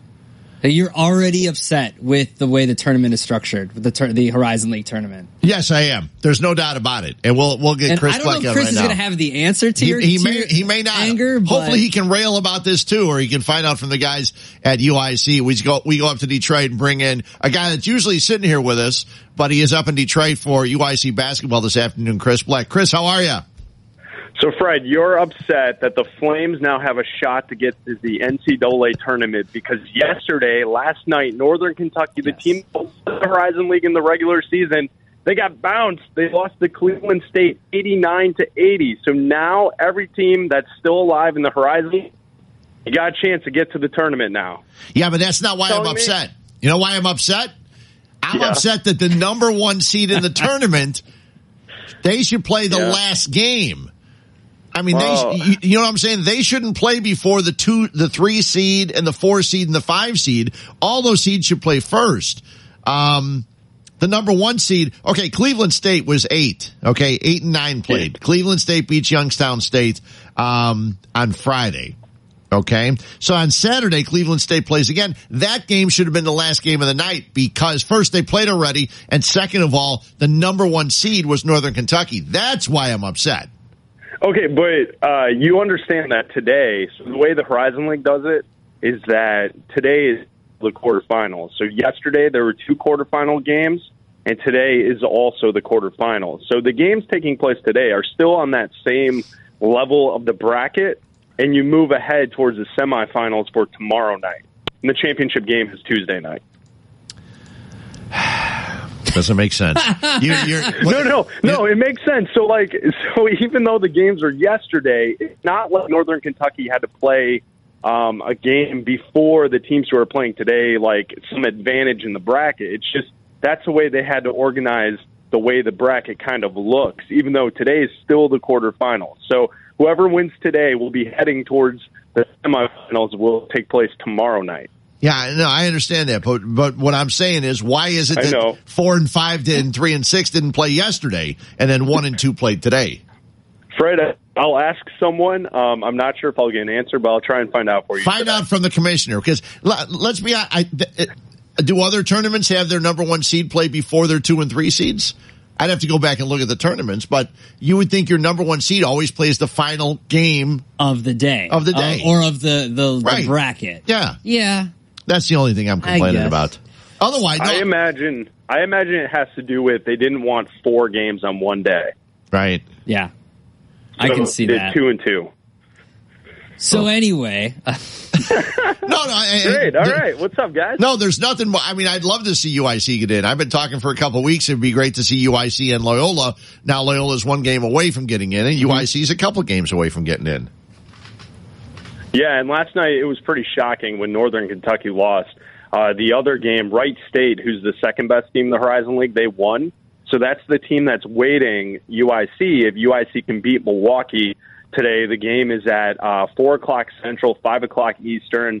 Jonathan Hood and I will have coverage on UIC starting at 3:45 this afternoon Central Time. So just tune in, hang out with Jonathan and myself. And so if the Flames win today against Kentucky, it will Wright State, the team that do the last game of the regular season. So it will be a revenge game, and it will be another chance to see if the Flames can get to the NCAA tournament. Okay, Adam Abdalla, what would you do as a producer if your guest's phone was doing what Chris's is doing? Well, I would think that Chris would, as a producer, would also get his butt to a landline. So hold on, you guys want a landline? Do you want me closer to the window? What would you like? I mean, we're just having a little bit of issues, and I understand that putting you on hold and then taking you off of hold really doesn't do anything. So I'm just gonna hope that this gets better. But I will. Is it better now? It's better. Yeah, I guess so. We'll find out after I ask you this question. I'll take the blame. So you mentioned that that they will face Wright State. They lost to Wright State 88-81. They also lost their previous game before that. How does this team coming in to how does the UIC coming into a game against Milwaukee, who they've beaten twice this season, look after losing their last 2 games? Well, they've won 12 of their last 16 games since the start of the new year. So the team has really played, and it all started on the defensive end. They're led by the Defensive Player of the Year in the Horizon League, Ty Odiasi, and then they're led with 4 guards who are underclassmen. So you have Marcus Adi, Targus Ferguson. These guys can really do everything as far as lead guards. And the Flames, over the course of the last 15 games, have really played well. And Abdalla, you pointed out that they lost their last 2 games at home. Those last 2 games were against the 2 best teams in the Horizon League. So Coach Steve McClain looked at it as it was a good test heading into the tournament play. And now that you look at how the tournament is shaken out, Northern Kentucky got bounced yesterday. So really, you just have to revenge the loss to Wright State, and you have a chance, a really good chance, to get to the NCAA tournament. So to really answer the question, they've been playing well as of late. They lost their last 2 at home. but really the team defense leading to good offense, and they're an exciting young team that plays fast. They get up and down the floor, and it's been an exciting year, one of the best years in UIC history in the last 15 years. And you look at, I'm looking at 3-point percentages and things like that, and 3-point shots and all that stuff. And obviously 3 points are important in the NBA. Does UIC take advantage of the 3-point arc, or as a team that runs up and down the court? Obviously, they like to get to the basket, but do they take advantage of the 3-point line as much as you would like? And I think Coach Steve McLean would admit this as well, and the answer is no. Here's the thing that's kind of funny about the UIC Flames, and they've played well as of late, is they lead the league in turnovers. They don't shoot that great from three, Fred. Yeah. And they are not that great of a shooting team overall, but somehow they win games because they're more athletic than the other teams. They play great defense. When they get everyone involved, it's not just one guy scoring the basketball. The UIC Flames are really dangerous. And, Jonathan and I will call these games, and we look at each other, and you go up and down the stat sheet, it's like, wow, the Flames again lead the game in turnovers. Oh, again, they lead in this and that. And you're like, none of these stats add up to a victory. Oh, wait. But you get 5, 6, 7 guys all scoring, all helping out, all playing defense, and that's where you get the W. So, yeah, Fred, I think Coach McLean would admit that having like a 3-point specialist on the team would really help them out. I know Godwin Bowen so far in Horizon League play has shot almost 50% from 3.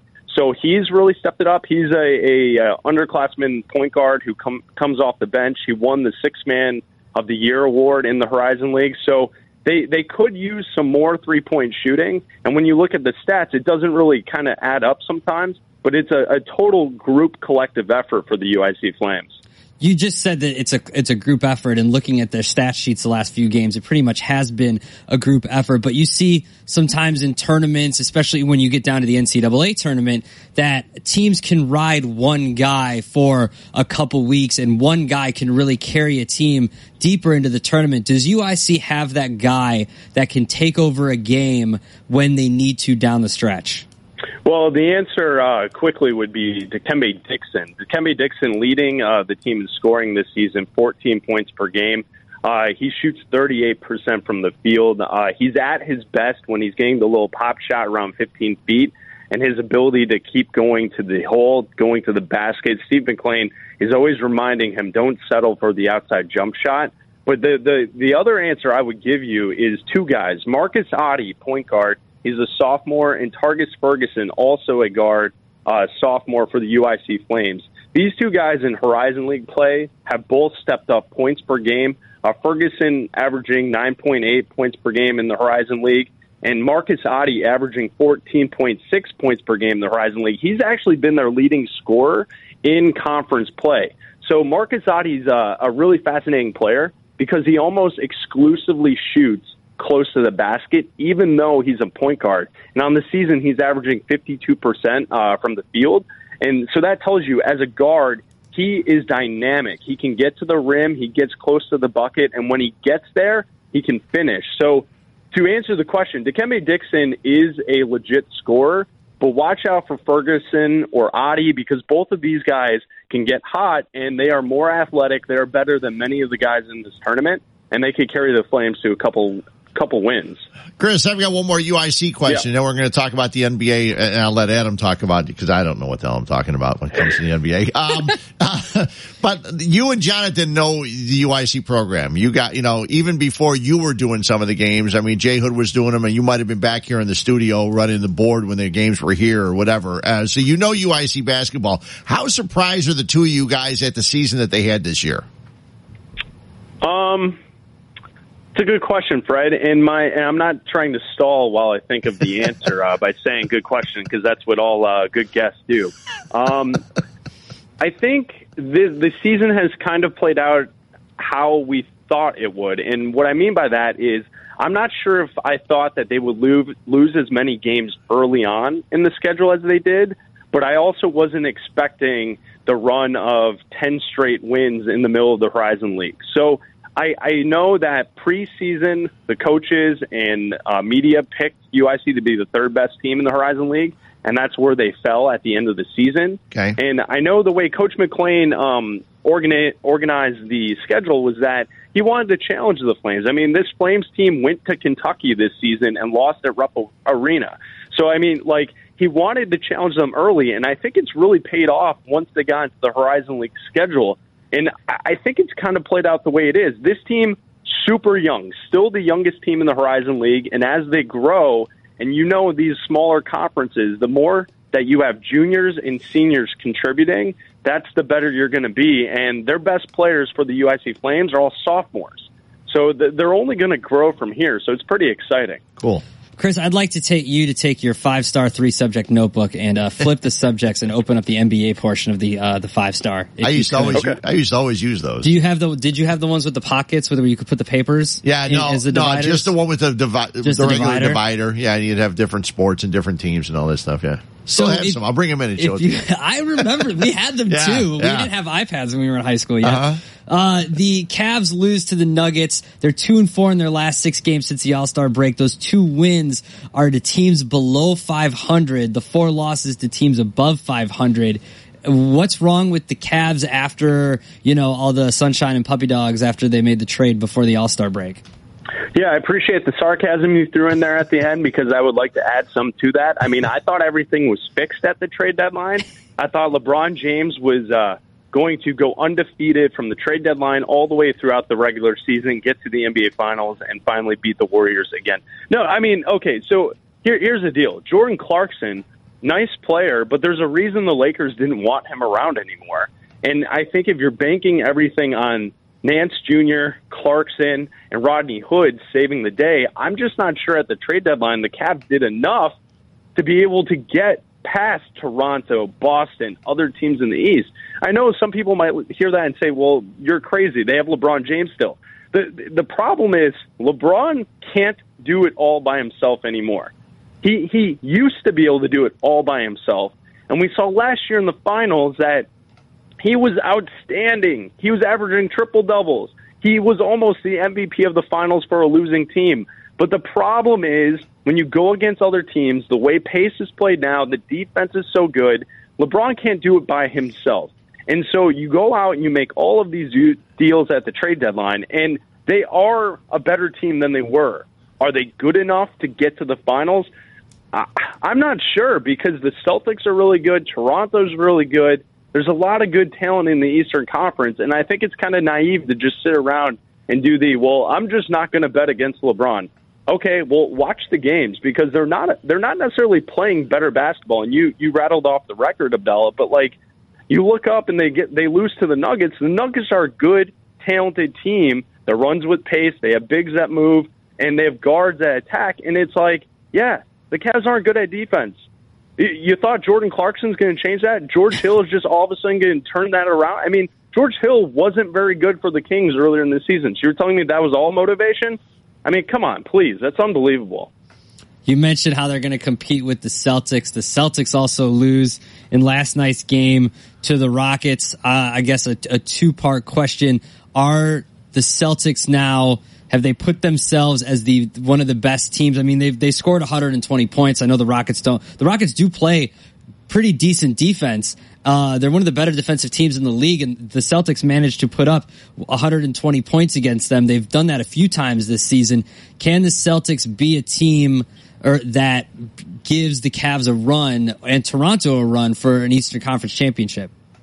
Well, obviously they can make a run, but my question back to you would be, who's the guy that you're counting on when the teams who are elite at defense shut down Kyrie Irving? I'm not sure if they have a guy who can step in and take off some of the scoring load from Kyrie. And you know how these playoff series work, that you can't just have one guy go out there and try and score 50 to get through a 7-game series. Is it going to be Jaylen Brown? Is it Jason Tatum? Has he hit the rookie wall? Is he going to bounce back from the rookie wall? Or is he kind of going to flail out through the rest of the regular season? So, the Boston Celtics, they're going to be coached better than anyone else in the East. They're going to have a team that plays really tough defense, some of the best defense in the conference. But, if I ask you this, there are only two teams in basketball that both have top 5 offensive and defensive efficiency ratings. And that's the Golden State Warriors, and everyone would say, yeah, that makes sense. They're the best team in basketball. Yeah, okay. The other team, the Toronto Raptors. So, Toronto is really good. The stats say that they're really good. They're number 1 in the East. And then also their point differential, I think they're second or third now behind Golden State and the Rockets. So, I think everyone's sleeping on the North, the Toronto Raptors. DeMar DeRozan has really, really improved this season. He's a two-way player. He's not just a scorer. And I think if you put him against Kyrie Irving in a 7-game series, I'm not sure if I would say that Kyrie's the better player. I think I would go with DeMar DeRozan. You and I have talked about this. I'm still going with Kyrie. The other team in that matchup last night were the Rockets. James Harden goes for 26 points, 10 assists, 7 rebounds, and 5 steals. He's, I would say, almost locked up the MVP this season so far. Can the Rockets be a legit threat to the Warriors?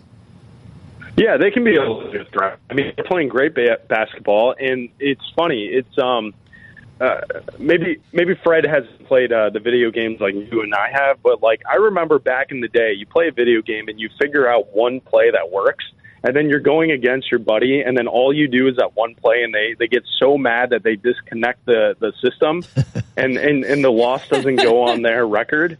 That's what Houston is. They run the same play over and over and over again, and nobody can stop it, and it's so efficient, and James Harden is so good.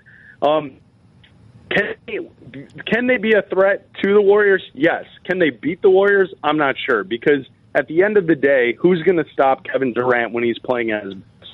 And I think that's going to be the difference between the Rockets and the Warriors. And I think also Steph Curry has been sleeping in the weeds a little bit, waiting for his turn, and he's turned it on a little bit as of late. But Steph Curry is still one of the top players in the league, and I just find it hard to believe that the Rockets will be able to beat Golden State. So, Chris, 4 o'clock Chicago time, you and Jay Hood with the call on the UIC Flames game, UICFlames.com. They play Milwaukee, and hopefully you'll win, and then they advance to the semis tomorrow. That'd be nice.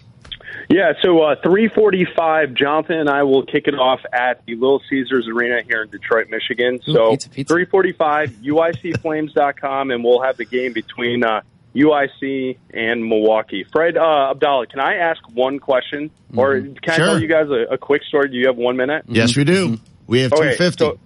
So I got a bagel this morning, and I'm eating the bagel, and I realize that halfway through as I'm eating the bagel, on the back side of the bagel is a hair. No. Here's my question. It was only touching one back portion of the bagel. Oh, no. Should I have eaten the rest of the bagel around it, or should I have thrown the bagel out completely? I know what I would have done, but go ahead. How far away were you from where you purchased this bagel? Pretty far. I was up in my hotel room. I purchased the bagel street level. So you don't know if the hair came from the bagel where you bought it or in somewhere in your room? Oh, no. This was a rogue hair. It was not my hair. No. But it could have been in the room before. Yeah, but it could have been like that. Okay. It was fresh. It was right out of the box, first couple bites. I would if it was close enough, I would have tried to take the bagel back and been like, "This, I didn't pay for a hair. I don't want this. Give me a new bagel." But if you're already back up in your room and you're set, I don't know. I know what I would do. I would have eaten 3/4. Was it on the bottom of the bagel? Okay, so it was in the hole. Oh, it was in the hole of the bagel, and it was stuck to some Asiago cheese. No, see, once you've penetrated the bagel like that, you got to get rid of the whole bagel. I thought it might have been on the bottom or on the top, but if it's in the middle, it was on the far. It was on the far rim in the hole. But you don't know where. Maybe that's where you saw it. It probably went around the whole rim. No, it was stuck to the cheese. I saw it. I inspected. Yeah, I would have looked for another one. Yeah, I would have eaten a granola bar. Yeah. Sorry. All right, that's all I've got. 3:45, UICFlames.com, Flames and Panthers. Hold on, you didn't say what you did.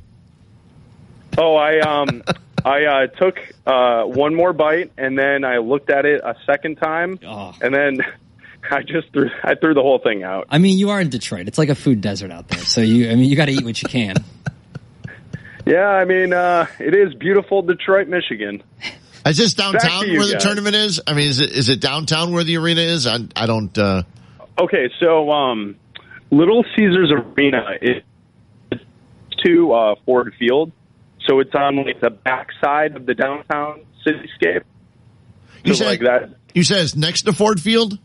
Yeah, it's close to Ford Field. It's Okay. like They do a good job then, because Comerica's right next door to Ford Field, right?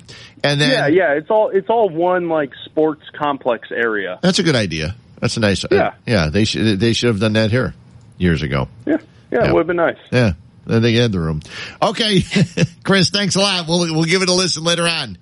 All right, guys, we'll talk to you later. That is Chris Bleck. He is in Detroit, along with Jay Hood, getting ready to call the UIC game as they take on Milwaukee. And, it'd be great to see, Loyola. If Illinois State beats them, hey, Illinois State goes. And it would be great to see UIC get in. And then it puts even more pressure and more ridicule on DePaul and Northwestern. Well, Northwestern is definitely a sad story. It is after last year. After last year, the run that they won on in the tournament, you thought that they could build off of that. Them not even having a shot at making the tournament is just bad for them. Hopefully they can turn it around next year. But yeah, it'd be cool to see a couple teams get bounced in the first round from the NCAA tournament that are from Illinois, wouldn't it? Well, come on. They could actually win. Or you can bet heavily against them if you'd like. Probably end up doing that. Okay. 312-332-3776. That's the number. We're going to talk a little bit about the Oscars. They come up later on tonight. We'll discuss that. We may or may not be joined by Adnan Virk. He is doing a show up there. We can just talk about him. It's fine. Yeah. Even if he's not there. But you can explain to me exactly what he's doing, right? Yeah, he's on the red carpet. Yeah, but where you can see that. Oh, where you can see him on the red carpet? Yes. Yeah, I think so. Okay, well, hopefully between the commercial break, we can figure it out and talk about it right here on Morgan Park to Glenview to Merrillville to Downers Grove. You're listening to Chicago's #1 sports station, ESPN 1000.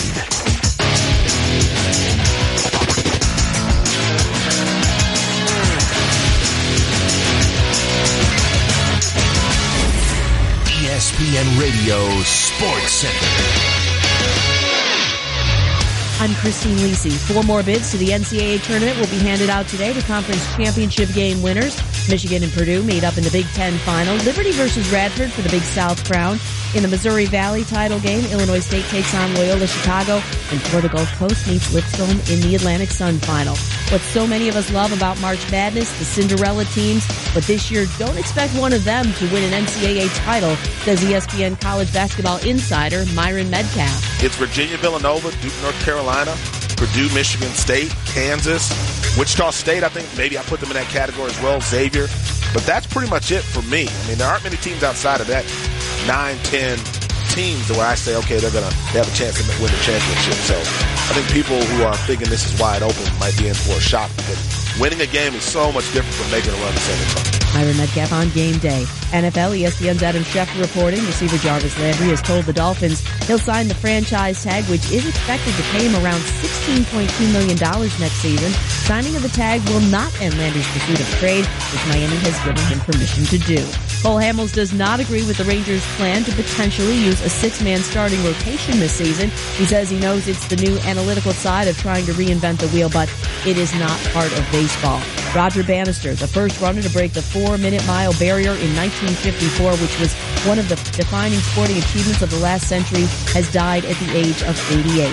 Ryan Blaney is the pole sitter for the Monster Energy Cup race in Las Vegas.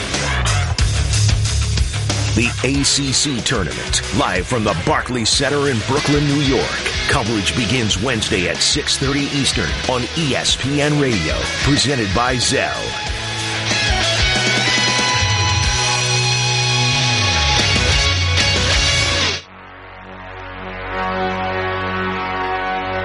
This is Chicago's Game Day, only on ESPN 1000 and ESPNChicago.com. Welcome back in. Adam Abdalla, Fred Huebner with you. Very sunny day today, which is nice. There's a little chance of rain tomorrow. But sunny today. My wife said, hey, she goes, when you get home, could you... We got one of those. She bought one of those hyacinth bulbs that come in a little vase, and you can grow it inside, which is great until it gets to be about 7 or 8 inches, and it tips over. And then you try to stand it up and put a spike in there, and then it tips over the other way. We can't have plants at my apartment. Oh, no? Allergic to it? Bugs? No, it's not that. It's just that anything we have tried, which probably doesn't bode well if we ever try to have kids. Every not done well. Plant that we have has died, including cacti. Like that's amazing. You had to go some to cactuses, do that. cacti, whatever, have died in my apartment with water, sun, everything just dead. Yeah. I don't know if it's the apartment. Good. Yeah. And maybe I don't know, there's something wrong with the apartment or it's us. I don't know. I think I'm going to find a little pot to put this in instead of digging into the ground because I think the ground might be a little hard to try to dig down and put a thing. Right now, yeah. Yeah, but otherwise this thing's going to tip all over the place.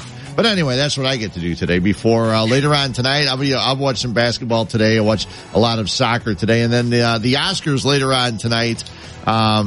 How many of these Oscar movies have you seen? I have seen them all, Fred. Have you really? Except for The Post. Okay.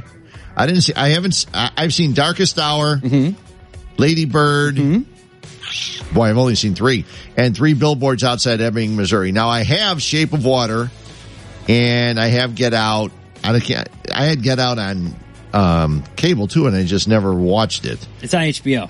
Yeah, I have it. I got rid of it on my DVR because I have the DVD now from the SAG-AFTRA people. So I've seen 3. And so you saw 3 Billboards Outside Ebbing, Missouri, and we're not going to give away the movie in case anybody didn't see it. There are 3 billboards in Missouri. Yeah, and that's basically just outside it. of it. I heard Ray doing his thing on Friday night with you guys, and you guys had all kinds of fun with Ray, and he knows all about ebbs and flows, but he doesn't know Ebbing, Missouri. Oh, that guy. But did you feel the same way I did in that movie? The end just kind of left me like, really? You just ending like that? Yeah. No, that's the point, though. I don't have a problem. A lot of people have a problem with that. Just the same way people have a problem with the ending of Sopranos, the same way people have the ending of Lost. I didn't mind the ending of Lost sucked. Sopranos, I didn't mind. Sopranos, I thought was okay. I loved the ending of Lost. It's perfect. I thought I just wasted. How many years was Lost on? No, I love Lost. I thought it's one of my favorite shows ever. Mine too. I watched it all the time, and then the end, I go, really? You got to be kidding me. I almost dislike the DVR on-demand culture because I much prefer watching shows live in a week-to-week setting. Okay. I hate binge watching shows. I wasn't the biggest fan either, and then there's just... I've talked to some other people. I may have talked to you also, and I know Eric. There's just so much good stuff on TV. You've got no choice but to binge watch. Yeah, I mean, there's certain shows where, if I'm going to watch, Stranger Things, I'll just watch all the way through and not care. But when Breaking Bad was on, when shows like that were on, I enjoyed watching the show, reading about it the next day, thinking about it all week, talking to people about it, and then watching another episode and repeating the cycle. I enjoyed doing that. But people don't do that anymore. The ending of 3 Billboards I think that's going to win Best Picture. You think it will? I think it will. I enjoyed it. I think that the Academy likes to spread these awards around. So I think that if I had to make picks, I would say 3 Billboards wins Best Picture. Gary Oldman wins Best Actor. Frances McDormand wins Best Actress, and Best Director goes to Guillermo del Toro for Shape of Water. Just because they like to give, you get this, and this movie gets this, and this. It's rare now that an award, a movie will sweep a bunch of things and just win everything. Yeah, because they feel like they like to pick out 1 or 2 things from each movie and highlight it. Now, to me though, the best movie was Get Out. And 20 years from now, 25 years from now, when we're looking back at 2017 or the year in movies, you'll say, how did this one not win? Well, and you'll say, remember Get Out. We're not going to remember 3 Billboards or Shape of Water other than some girl, having a relationship with a man-fish. Creature. Yeah. Exactly. We're not going to know The Post. It's a historical event. We all know Phantom Thread. 3 people have seen Phantom Thread. You're right. Almost no one's seen it. And it's so strange to me that Darkest Hour and Dunkirk are are both in there. There's 2 movies about Dunkirk. Yes, there are. There's 2 of them. Yeah. And nothing happens in Call Me By Your Name. They go on bike rides and enjoy fruit. Yeah, I know. I didn't watch that. I've got it. I have not watched it. I thought Lady Bird was very good. I hated Lady Bird. Did you really? Oh, I hated Lady Bird. I don't. Why did you hate Lady Bird? There's no appeal. Her parents love her so much, and she's just annoying, and there's nothing to like about her. You don't think that happens in real life on a daily basis? Yes, in the whitest of suburbs ever, it happens every single day. And yes. she goes off to college, and she misses her parents. That's the big reveal. I don't care. It's so dumb. I think I'm at a point in my life, Fred, where I'm not nostalgic enough to enjoy coming of age tales about high school. Yeah. Like, I'm not that old yet. And I'm also too old to identify and be like, oh yeah, I hated my parents too in high school. Like, I don't care. Yeah. I know it's her story because she made this movie. Yeah, the director, Greta Gerwig. Yeah, Greta Gerwig. Yeah. And so this is like her story, and I don't mean to take shots at her life, but what was wrong with you? There's nothing wrong with your life. Like, that's No, you're right. There really was nothing wrong with her. What was her the life. worst thing that happened to her? She didn't have a lot of friends in high school? Great. So did 90% of high schoolers feel ostracized in their high school. That's the way it is. That's what high school is all about. That's high school. Great. Yeah. You don't need to make a movie about it. Get Out was original. It hopefully will win Best Original Screenplay.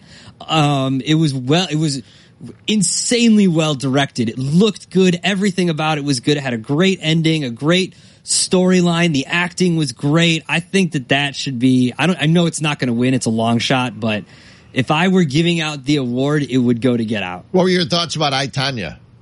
I thought it was good. I was a little too young to know like that. Like, I knew the story. Like, obviously in this business, we know the story of what happened. I kind of felt bad for Nancy Kerrigan. She was kind of painted as like as kind of an ass. I mean, I actually kind of felt bad for Tonya Harding. But that's the perspective in which the story was told. I'm sure if we got I Kerrigan, it'd be completely different. You know what I mean? So I think that, it's not a documentary. I know Carmen's talked about that all week. It's not, we're getting one side of the story, and that is her side. And it kind of, it all comes down to one question. Did she know that they were going to, and we don't, and the movie claims that she doesn't. And then we kind of, I don't know. It's kind of also making light of her domestic violence issues and that kind of stuff. And, I thought it was a decent movie. I also thought it was kind of trying to be the Wolf of Wall Street of sports movies. Like, I was like, all right. Yeah, you're right. Did you see, The Big Sick?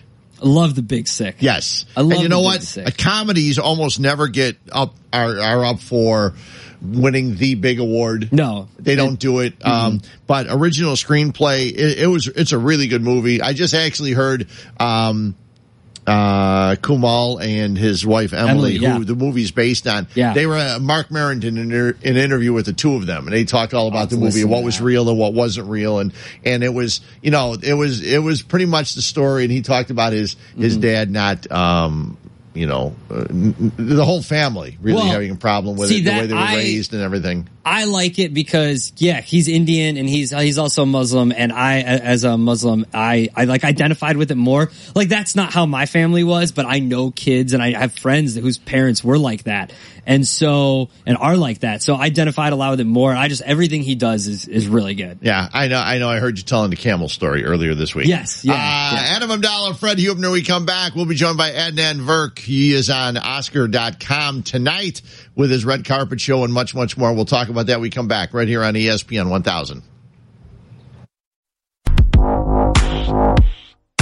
This is Chicago's Game Day, only on ESPN 1000 and ESPNChicago.com. Welcome back in. Sunday.